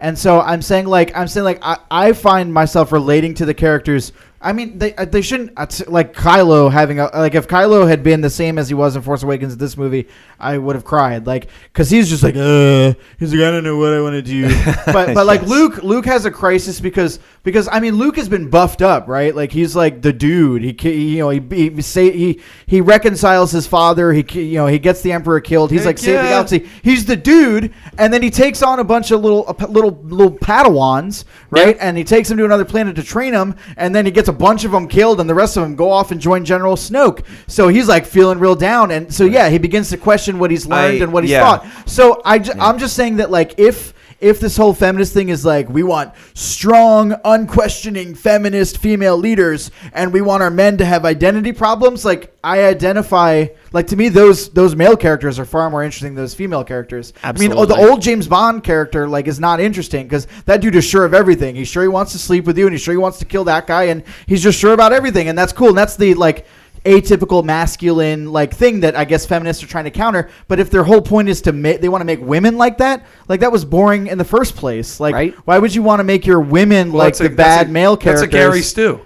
Yeah, well, it's a Gary Stu, and here's the thing: it's for the feminists, it's not about a good story. It's not about interesting characters, and that's my. Well, point. then that's on them. It's but to me, I'm just frustrated that they're sacrificing Star Wars for their agenda. They're sacrificing of all the vehicles that they have to destroy and lay on the altar of feminism. They're killing Star Wars. But this is the Star Wars is on a path to redemption. So based on this unless movie, J.J. Abrams is at the helm. Well, he might butcher the next one, but if they keep Rian Johnson for 10, 11, and 12, I'll be looking to the future. My thing is when you look at Luke Skywalker from The Last Jedi, from Return of the Jedi, okay, and then you look at The Last Jedi, and you're like, does it really make sense that the fact that he made a mistake and screwed up would really cause him to be this way after watching Return of the Jedi and his this character of who he is and how he's got a lot of stuff? Yeah, so Mark Hamill doesn't think so. Right. Well, Mark Hamill doesn't think so, but I absolutely think so. No, actually. He Luke. I don't know, like, because to me, Luke is like heralded as the savior of the galaxy, but he kind of isn't entirely either. Yeah, he really messed up. Yeah, he like really messes up, but like everyone thinks he's great, and he kind of thinks he's great because like he made amends with his dad at the end, but it's really his dad who like turned around and killed the Emperor and stuff. Right. Like if his dad hadn't saved him, Luke was dead anyway. So he's like, but it's like this ego boost. But I can totally get behind a character who's got this massive ego because he's heralded as this hero, and then he thinks like, okay, like how hard is it going to be for me to revive the my Force? question is, Joey, wasn't part of his training with Yoda conquering the ego? You cannot face Darth Vader without conquering the ego first. You can't be this kind of person. He never does. He leaves his training halfway through, the same way that Rey does. He goes and he confronts Darth Vader. He loses terribly, and he comes back. We don't know what he does, but assuming he just goes, builds a lightsaber. He never makes it back to Dagobah, never finishes his training, and theoretically, he should have fallen to the dark side. So why is he this great, all-achieved Jedi at the beginning of The Last Jedi? Or not The Last Jedi, at the beginning of the Return of the Jedi? Return of the Jedi. I have no idea why, and I think it's one of the movie's weakest. I think it's a good, and I think it's a really good point too to say that. Like, I just think that again, I think we're moving towards this. If they're smart, they're moving towards this place where our notions or preconceptions of the light side and the dark side are wrong. And I think they could really turn that on its head with what they did with Luke. Well, you had 2 episodes to do it, and you screwed it up. No, I don't think they have with The Last Jedi. They've set it up perfectly. Again, JJ might mess it up, but I'm going to blame JJ for that. I think if they kept Rian Johnson on, he could really turn this into something. Oh boy, cool. I can't wait to see some Rian Johnson flaws. But then the studios, it's their fault then if that happens, right? No, I thought there were plenty of I still think there are plenty of faults in this movie. I mean, he was the one who decided to make Leia fly back to the spaceship. I don't think it's a perfect movie by any stretch. You're right. Also, we haven't even talked about the physical. No, I was going to say we haven't even talked about all the bad jokes in the movie. Right. The theater laughs. So I think there's a foundational problem with Star Wars, and I think they masked it pretty well in the first 3. It's just really hard to have good stories with good and evil being equal all the time. It really is, and you really never know who is doing what, and then Darth Vader becomes good, I guess, but bad's not bad either because we're looking for balance in between. I think it has a foundational flaw in its theology, and you have to change it to have really good stories and really good characters. Absolutely, and that's kind of back to the point that I made about. You still had really good stories and really good characters in the first 6 episodes, despite their best efforts. The first 3. You mean 4, 5, and 6? I'm sorry, 4, 5, and 6. The originals. And so, and part of my thing, too, was like, I just don't really care about the new characters. Poe was cool in the beginning, though. I mean, this one, he was kind of annoying. I was kind of like, shut up. Yeah. I was just like, you're talking too much. Just shut up. He's like always yelling and always uptight. Yeah, I actually really love the whole side quest. But I don't totally love Rose and Finn. I don't totally love Rose and Finn in the side quest. Like, I love everything else that happens, but I don't totally love them in the side quest. Well, it is pointless, but I actually really like the way they do that. Like, again, I think Rian Johnson is like, I don't know. To me, his interpretation of things and the way he wants to approach it is very not Star Wars, and I think it really works in that way. I think it really works. Like yes, you're not going to go on some epic side quest every movie and have it be like the galaxy-saving initiative, because that's weird and boring, and that's not how things work. I'd so much rather have a side quest like they show up on this place and they get captured or something. It's like, hey, we're looking for this guy, and some leader goes something like, "You can have him if you accomplish this for me." Oh, right, yeah. And then here goes Finn and this girl on this mission for this guy in order to get, that's a cool side mission. And I actually felt like the side mission did have a point, because I actually really like the character they develop out of that Benicio del Toro's character, because I think we're going to see him back. I think like what comes of that and his betrayal, but his point, and because I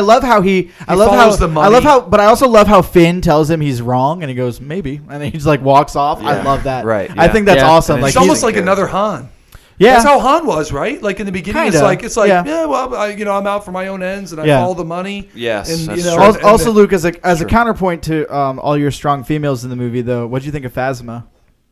Phasma? Yeah, Captain Phasma. Was that a girl? Yeah, she's Gwendolyn Christie plays her. She's a girl. Gwendolyn Christie. It's like it could have been anybody. Yes, Phasma. There could have been me in that suit. I actually liked her.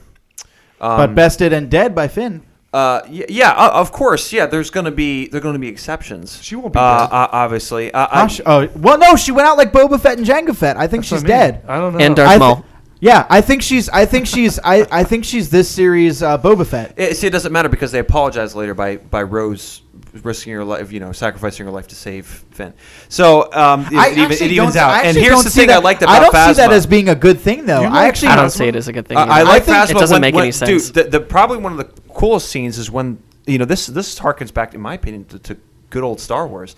Is when he cuts the thing in her helmet and she looks out with her eye. Yeah, no, that was. I was like, wow, that's pretty cool, And again, flashes in the pan. I actually almost think the whole thing with Rose and Finn and Rose saving Finn would be kind of like not within feminist agenda, because to me that wasn't a strong female, because she saves him, but not necessarily for a good reason. Well, yeah, she does to tell him we need to be sacrificing yourself for people we love and all that kind of stuff. But wasn't that what he was doing anyway? But he was doing that. I mean, he literally. It's true. Isn't that what he was doing? That's what he was doing. It's really stupid, but it's not how it's portrayed. Again, the feminists sacrifice a story for But it doesn't matter how something's portrayed if the ultimate point is different. And to me, the ultimate point is Rose was wrong, and she did it for her own selfish reasons. Because she's attracted to Finn. You're right. But Finn would have saved them, and if Luke hadn't shown up in visceral form, they were all done for. Right. Because she was dumb, because if she hadn't been dumb, or if she saved him and then Luke didn't show up, they were all dead anyway. It was objectively a very stupid thing, but it was not portrayed. That's how dumb this movie is. It's something so simple that the rest are going, that was actually really stupid. But they're like, this was a good thing. This should be celebrated. Okay, this is how stupid this film is. It can't even realize that was, objectively speaking, okay, what happened here? He was doing the exact same thing that she stopped, that she was going to tell him about. She's going to preach to him about sacrificing his, we got to sacrifice a lot of people we love. Isn't that what I was just doing?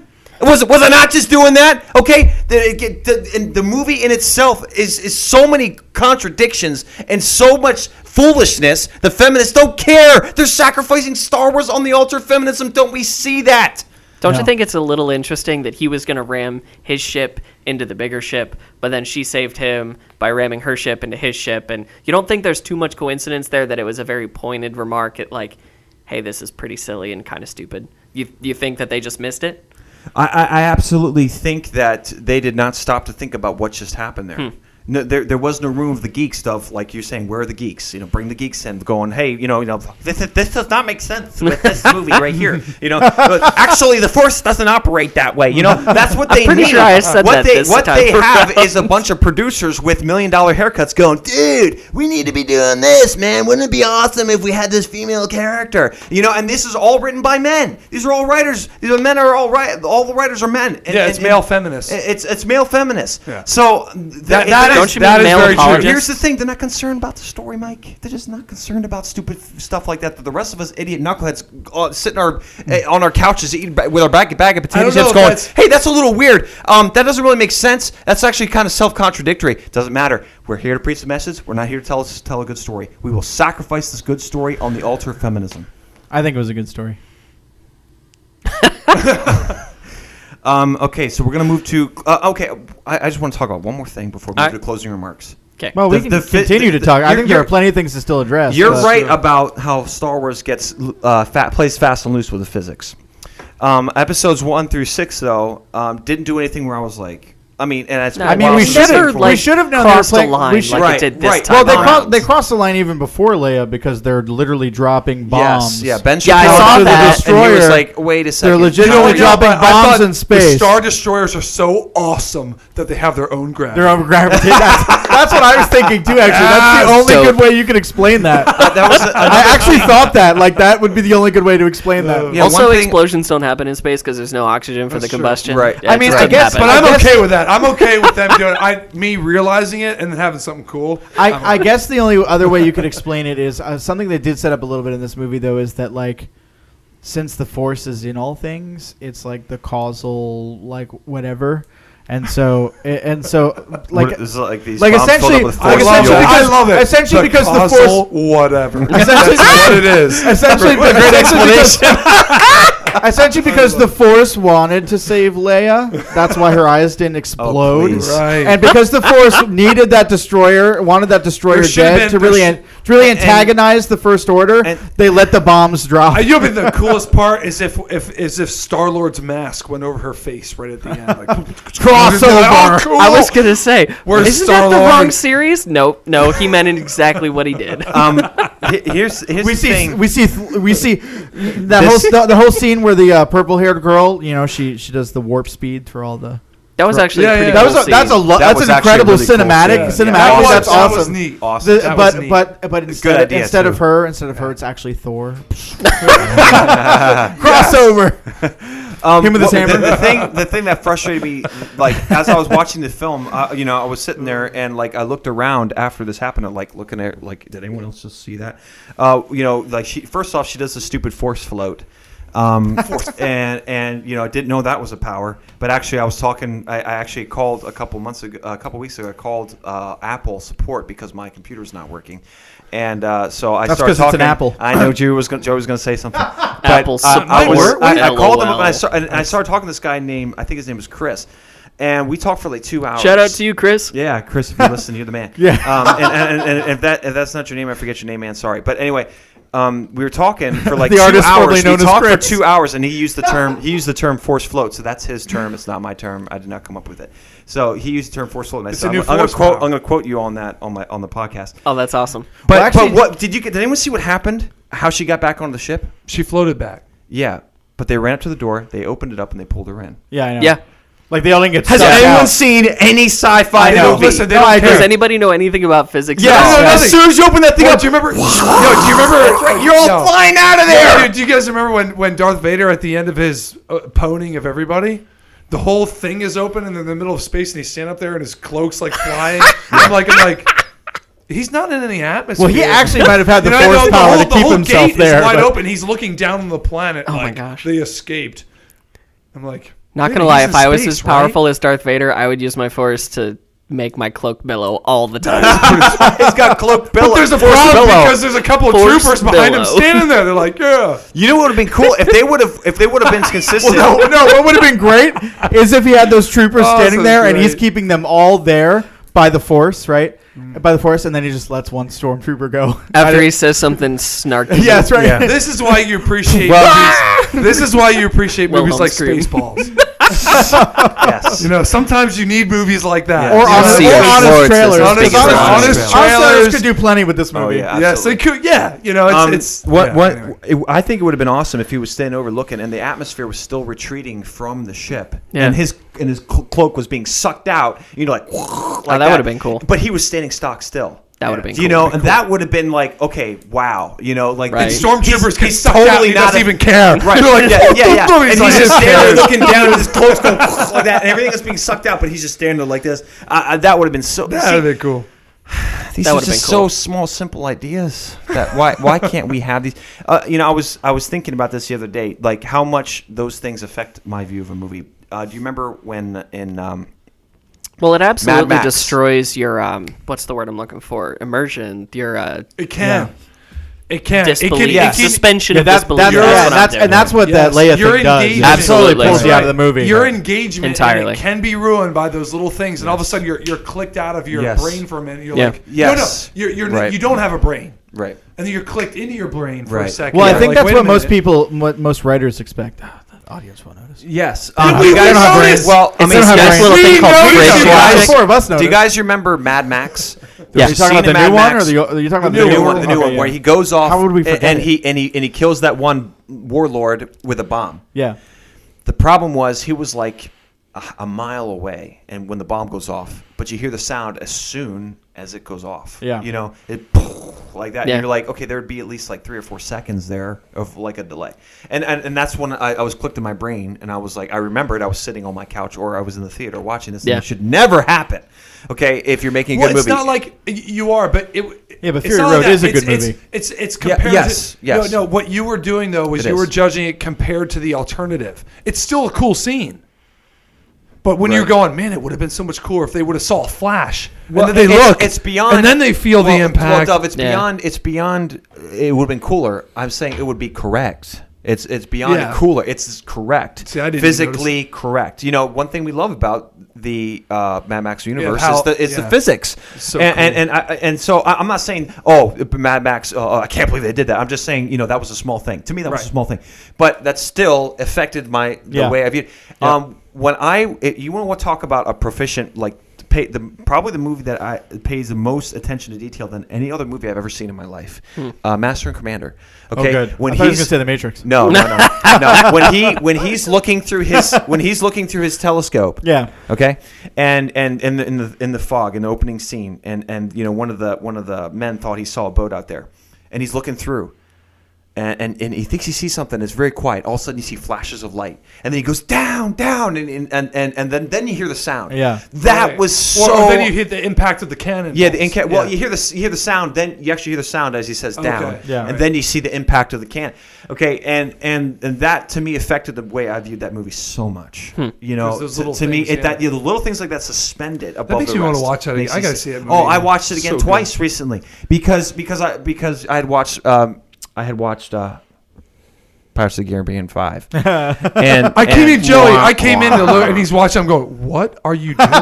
He's like, I just want to stand. I was like, I can't believe you're watching. I watched. I like that Luke impression. That was a good one. Yeah. Oh, for Pete's sake. That's kind of how it was. I asked him why. He had no reason of why.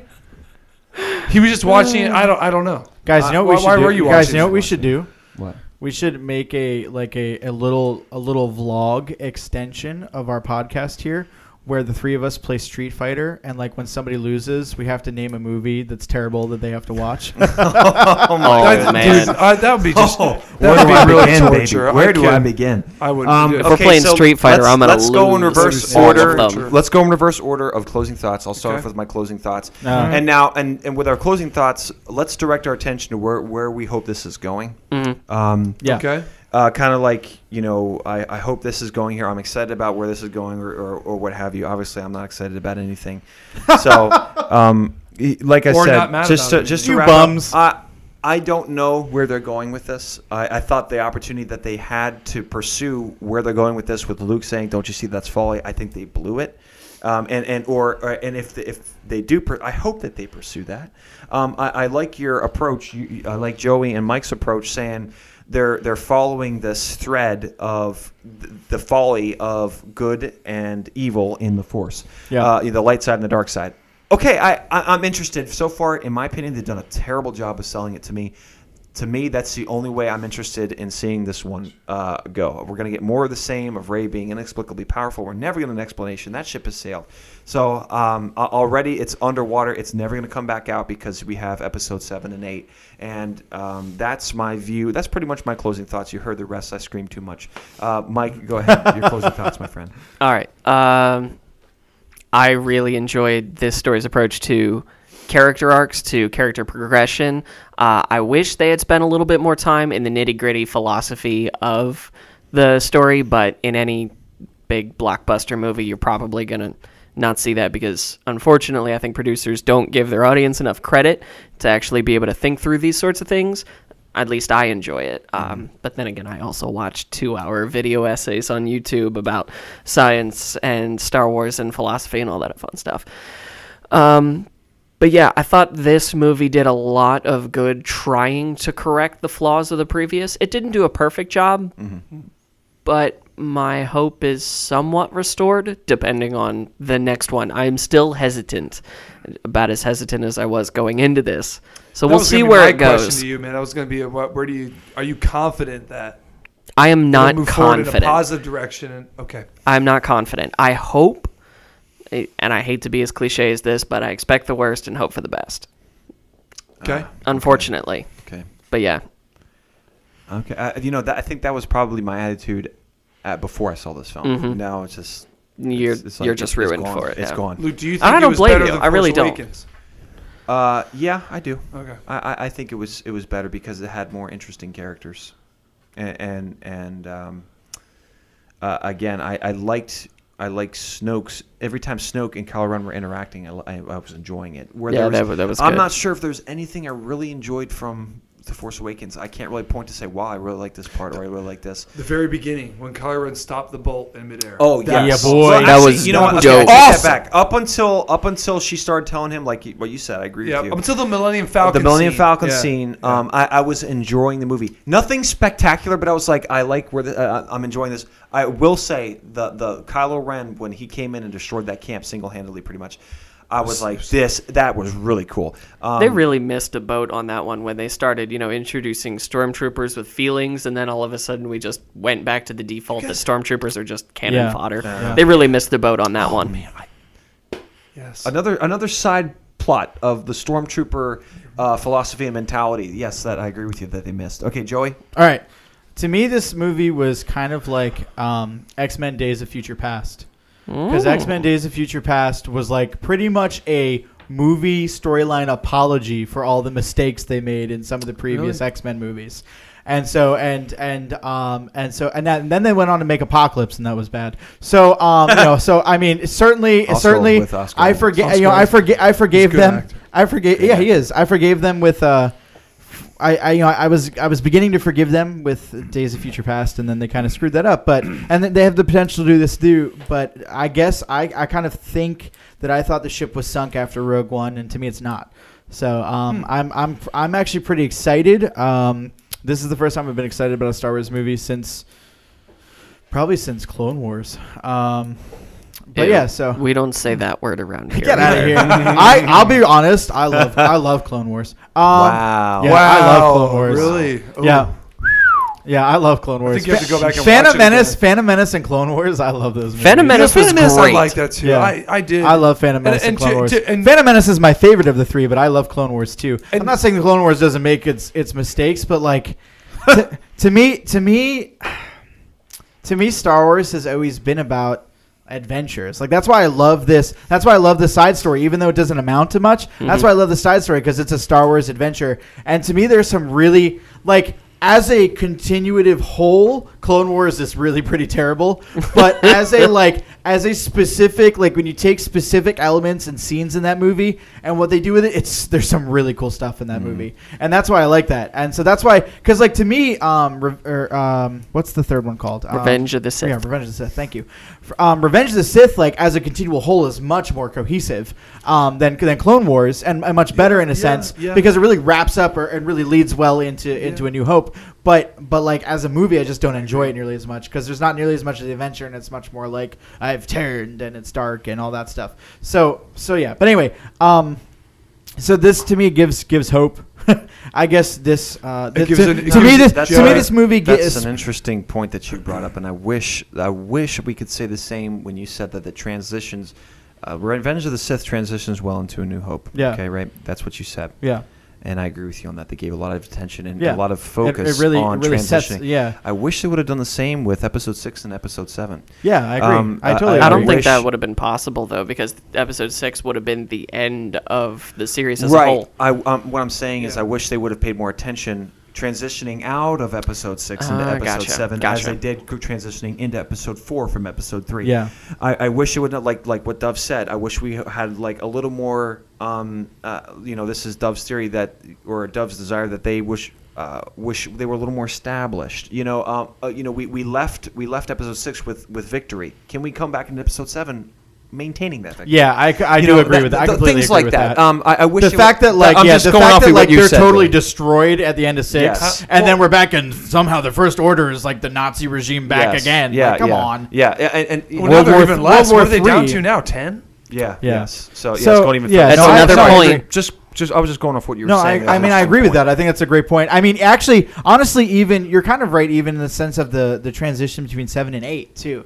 Like even at 7, like the First Order takes a huge blow, and then in 8 they're kind of like back and kicking butt again. They're like LOL. Like seemingly somehow. So no, I agree with that. I mean, game easy. To me, this movie has plenty of. To me, this movie has plenty. Sorry. To me, this movie has plenty of flaws, and I think there are certain things. But it kind of worked as an apology to me for 7, and I am willing to forgive in some ways. So I mean, again, 9 might come out and might be absolutely terrible, because I think they're definitely set up to continue to fix and improve, but they could backtrack, especially with JJ at the helm. It could backtrack, or maybe I don't know. So we'll see how that goes. But if Rian Johnson is back for 10, I may still be willing to. I may still go in with a positive, because there's only so much you can do with JJ. I would also say that, I guess, with Rey's character, I am a little confused, but I guess, like I said, this is Disney, I think, trying to hold on to its franchise, because I thought for sure Rey was going to be related to a Skywalker.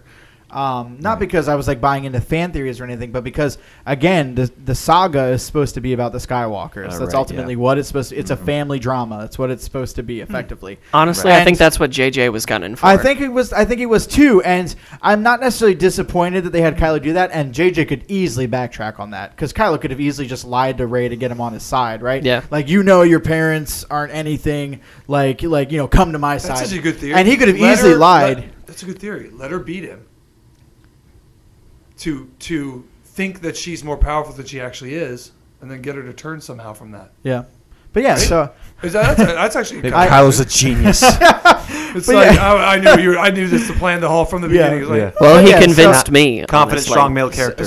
I would have taken my own on that. So, but I think what was happening, I think the reason that Ryan did that might have even been more from a Disney perspective, which is that they want to carry on this. They want to egg this, milk this for as much as they can. So I think they know that they recognize that if they want to continue the episodes, they have to transition out of Skywalker, because you can't have it be a Skywalker every time and just go on and on and on. So they introduced this kind of rule breaker, which was just like that anyone in the galaxy can be a Jedi, and that there are people who are even somehow Darth Vader rule and the Emperor ruled the galaxy for however long, but there are other people out there with even higher midichlorian counts and blah blah blah.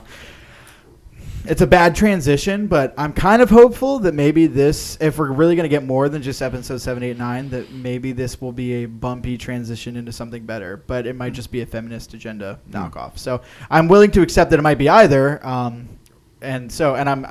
take, if it's good, I'll take it. If it's not good, then I'll bash it. But this one I really liked. I would say I'd probably give this an 8 out of 10. So I know we haven't really talked numbers too much, like we sometimes do, but I think for me this was an 8 out of 10. Noted. So, man. Yeah. And there were even other small issues that I probably didn't even mention that I had. Yeah. Like I said, I think it's a flawed movie, but I think it kind of worked as an apology to me. So 8 out of 10 is your official number. Yeah. Okay, now get out. No, that's okay. I'm like a 5 exactly. Guys, if I'm not on the right to our listeners, if I'm not on the next podcast, you know what happened. By the way, I think metachlorians, that kind of sounds like an underwater species that Aquaman has to fight. He controls them. Out of all the metachlorians heroes, have taken over Atlantis. I'm glad you picked Aquaman. One of the anyway. I don't know. I just had that thought in my head. Your closing thoughts, Doug. Yeah. I don't know. It's kind of like I said, I'm exactly a 5. Mm-hmm. I at this point, I really, honestly, don't really care where it goes. Yeah. It crashing and burning makes sense to me. Mm-hmm. Them improving also makes sense to me. Mm-hmm. But I kind of Joey mentioned actually X-Men. I think it kind of sums up in this a little bit too. You said X-Men Days of Future Past kind of was an apology for everything else. It was an attempt to correct. Attempted to correct everything. Correct. I think here's where I'm coming from with all this. I never watched Days of Future Past. Oh, okay. And the reason is I never got there. Yeah, fair. I don't know if I'll last too long to get to if there is. I don't feel like this one is an apology. Yeah. I don't know if I'll get to that. Yeah. If there is one, but I was thinking here, can I be, awakened? I guess back up to, and I was thinking while you guys were talking, is like if something were to get me interested again, what kind of would it be? Yeah, what would it look like? Yeah. Not the Han Solo movie. No, but it's cool because I'm not hating on it either. I'm just really just like. Although Luke, we actually might get some. I'm sorry, Dev. I interrupted you for 1 second. We actually might get some confirmation to some of Luke's theories based on how the Han Solo movie goes. Maybe because if young Han Solo is like this, unsure, confused, angsty character, then Luke. I will subscribe to the Luke magazine after that one. Yeah, all of us will. All of us. Well, Luke, you're gonna have to come up with something, some penalty to something we have to do if you're right about that.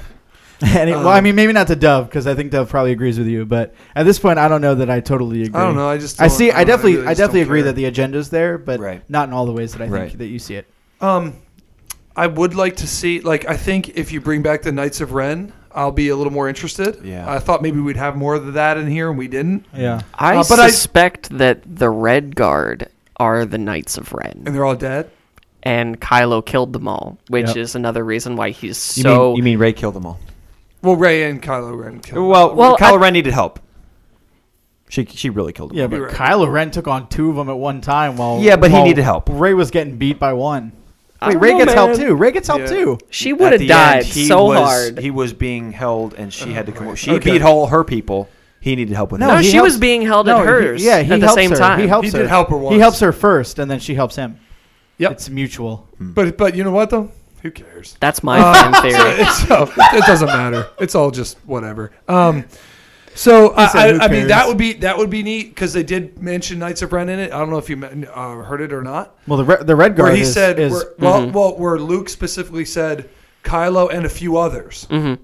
Right. And so I'm like, that's a Knights of Ren. The Red Guard are the few others. Bringing kills all his best friends. Some type of cool team that he runs would be interesting to me. That would be neat. Another thing Mike and I discussed about the fact that the Red Guard was the others. Like the ones that he brings from Luke, now they're all dead. I can honestly say because his whole kill the past. That wouldn't make sense because that would have made the Force, and that would have made sense in terms of his whole kill the past. But he had to come to terms with that himself. He killed his father. Okay. He thought his mother died, and then even though he didn't kill her, he knew she was gonna die, and then he has to kill all his old friends. I don't know. And kill his master at the same time. Which is the real true, we talked about in Force Awakens, he kills his father and that should have cemented him in the dark side, but it didn't. But killing his master did. The rule of 2, anybody who knows about that knows that in order for an apprentice to become a master, he's got to kill his master. Yep. So that's interesting. That could be why he's more... And Rey is supposed to be apprentice. Sithy. It's actually funny that we mentioned 007 because to be 00, you had to kill 2 people. Yeah. Truth. Sorry, that's Doug, very go interesting. Ahead. Yeah. We keep interrupting you. I apologize. That's all right. I think the only way for Rey to really be a character that I really enjoy is if she goes full on dark side and becomes like another Ventress. I would be very interested to see that. I agree. I think that would be really cool to watch. Yes. I don't know if it would, who knows if anything like that would ever happen. Who knows if anything that I think would be cool is ever going to take place. Probably not. But it turns out, it turns out that the stuff that I do think is cool, I really don't care about anyway either. I mean, it's really gone full on. I really don't give a rip. If they go down and just kind of ruin everything, that totally makes sense. I felt like their opportunity to, if we were to say fix Star Wars and go with, a different approach to Jedi and changing them and a different approach to the story of how the light side and the dark side work, I felt like they had that opportunity and failed. With The Force Awakens, I feel like it's been there, and so now we're kind of redoing it again. Yeah. Until proven otherwise, they've failed in that category to me already. Okay. I don't. That think, is very fair. Yeah, and I don't think it will be fixed. But I really don't care if it is. It's kind of I don't want to say it's dead to me because I'll still go see them. I still will go see it, and I'll sit there and be somewhat entertained. Well, we're going to make you go see them. So that's fine, and I enjoy it. Yeah. I'll get my popcorn, and I'll enjoy it. Maybe you can sum it up with, instead of saying you're dead to me, maybe saying, I don't know you anymore. I don't know you. You're still alive. You're not dead, but I just don't know you anymore. You're a different person. I can honestly say, like, if they came out and just straight up killed Kylo Ren in the next one and everybody gets all pissed off, I can totally tell you, I'd be like, the way this has been going, who the heck knows? And that's all right. Okay, cool. So I guess that's where I'm on it. But I would be more interested and more excited to see a complete Rey turn to the dark side. And I think if you bring back the Knights of Ren and actually have them like really do some pretty cool stuff. I mean, to me, they don't even have to go that far. They don't even have to make Rey go to the dark side. Although I admit that I do like that idea. I mean, we talked about that before. That we thought they might swap them if they were smart. That Kylo might go to the good side and then Rey might go to the dark side. Or have both of them be on the dark side. That'd be cool. No, that's fine too. I mean, I don't think they'll go that far, but I actually think they have Rey in a place. I think they have Rey in a place where they could fix her, but I'm not sure that they will, especially with J.J. Abrams at the helm. So we'll have to talk sometime about how you think they can fix her. I just think that train has sailed.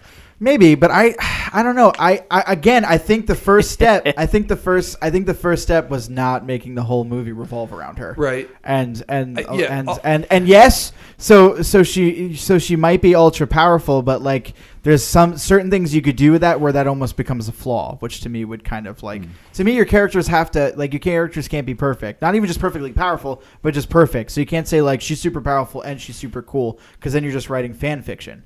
Like that's one of the biggest issues with fan fiction is that nobody knows how to balance anything, and so they're just like, my character could do this and they could do this, and they're a transgender helicopter who's also a scientist who cured cancer, and they have a bisexual best friend who it's just ridiculous. Well, and that's when I look at Ren, that's exactly what I think. This is like fan fiction. This is exactly like what if an overzealous fan got his hands on this character and said like, she's like, bro, she's like so powerful, like she doesn't even need training, like she just like Luke knows what to do, and like Luke I'm still is back on the helicopter. transgender helicopter. Like, I don't want to bust on Joey too much, but like that's right. Even Luke like can't even like hold a candle. You know what I mean? Like she's like so powerful, man. Joey said it just there. What I think is going on in that room. At the end of Force Awakens, he actually just said it. What? How I felt at the end of The Force Awakens when she's going off to find him. Yeah. The whole thing I'm thinking is, okay, First Order's pretty much destroyed. Kylo Ren's beaten. Mm-hmm. It's kind of like Darth Vader being beaten. Yeah. Darth Vader. It's kind of over. Yeah. Darth Vader. That'd be she's cool. She's like off to find Luke, and I'm sitting there going, who the heck needs him? Let him go off and be his thing. We got Rey. Yeah. Who needs Han? We got Rey. Yeah, that's right. Who needs Chewie? He'll die. We got Rey. Yeah. So who needs anything? We got Rey. Yes. That's how it was. But you're right. It's like, who needs Luke anymore? And that was really at the end of that, man, I was just like, this is really terrible writing. But anyway, well, if they wanted to parody themselves, they could have actually fixed Rey that way. If Luke, when he makes that joke about what do you want me to do, go out in front of the whole First Order and take him on with a, what does he say? With a laser stick. With a laser stick. If Rey said, "Oh yeah, we don't need you for that. I'll just go do it." That's what they should have done. Right. Well, honestly, that's what's gonna happen. That's what's gonna happen, then you won't hear me to be nearly as positive next time. So yeah. Well, right, which could be, but yeah. So those are my final thoughts. The biggest thing is they had an opportunity to bring the Force into the next generation. It was golden, and bring it to us. And here's the new thing we're doing. They completely epically failed in every aspect in that regard. Yeah, millennials ruin everything. Yeah, millennial feminists and. Yeah, and you see, millennials are still putting out good movies. Some of the stuff J.J. Abrams even was saying in the back rooms, some of that stuff came to light. Do you remember reading that stuff? No. Really, really weird, politically correct stuff he was saying about race and women, about this movie and what they were going to do to it. Yeah. He was saying, they were saying what these things. What did I say? This is more about propaganda than it is about story. Well, the first one was, and I think, and this did because of the plugs and here's they're explaining stuff. I think they did do an element of, we're listening to you guys. We realize that it may be a little too far. But I think if they're saying stuff like that in the press interview, then what are they saying behind closed doors? It's Hollywood. That's all they talk about. What are they saying behind closed doors? It's Hollywood. But, well, behind I think closed they've doors, already failed at it. Harvey Weinstein has his clothes off. But. Yeah, that's really. But I think I think the ship has sailed, and I think they've really failed at that, and I don't think they're going to fix it anytime soon. But I do still think it is possible. I don't necessarily know how. Yeah. But But if they don't fix it, cool, man. Cool. I'll go see it. Thank you so much for listening to this episode. Yeah, thank you so much. Solely to Star Wars. We'll probably talk about it again in the future. For sure. Yeah. I mean, because the Hollywood universe is kind of revolving around Star Wars right now. Although, we have a couple things with to look the negative negative feedback, it might be moving away. We'll see. Yeah. Anyway, go ahead. Next month we're going to do the Agent Awards. Yes. And we're going to be handing out some prizes for best film. Of 2017, we will all give our own winners of Best Film 2017 and a few other categories as well. We're giving out a total of 9 awards, 3 each. Thank you so much, Mr. Michael Wirt. Hey, thanks for having me. I had a great time. We'll have you back. Perspective. Absolutely. Mike is going to be coming back and joining us again for future episodes. Thanks, everybody. Well, let us know much. if you like him, because you hated him. Yeah. If you hated listening to the grating sound of his voice or something, then we won't invite him back. Oh, man. Thank you so much, everybody, for listening. We will be strong and courageous, my friends. We will see you next time. Bye.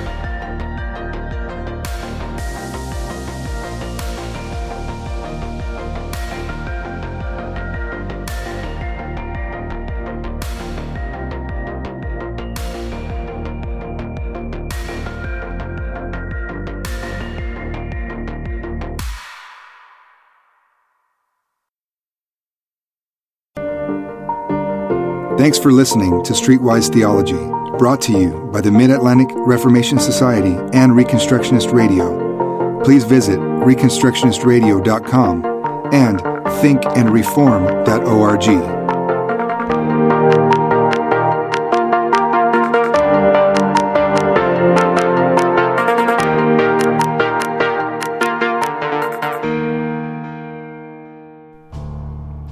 The Reconstructionist Radio Podcast Network brings to you a complete lineup of podcasts where you will hear practical and tactical theology.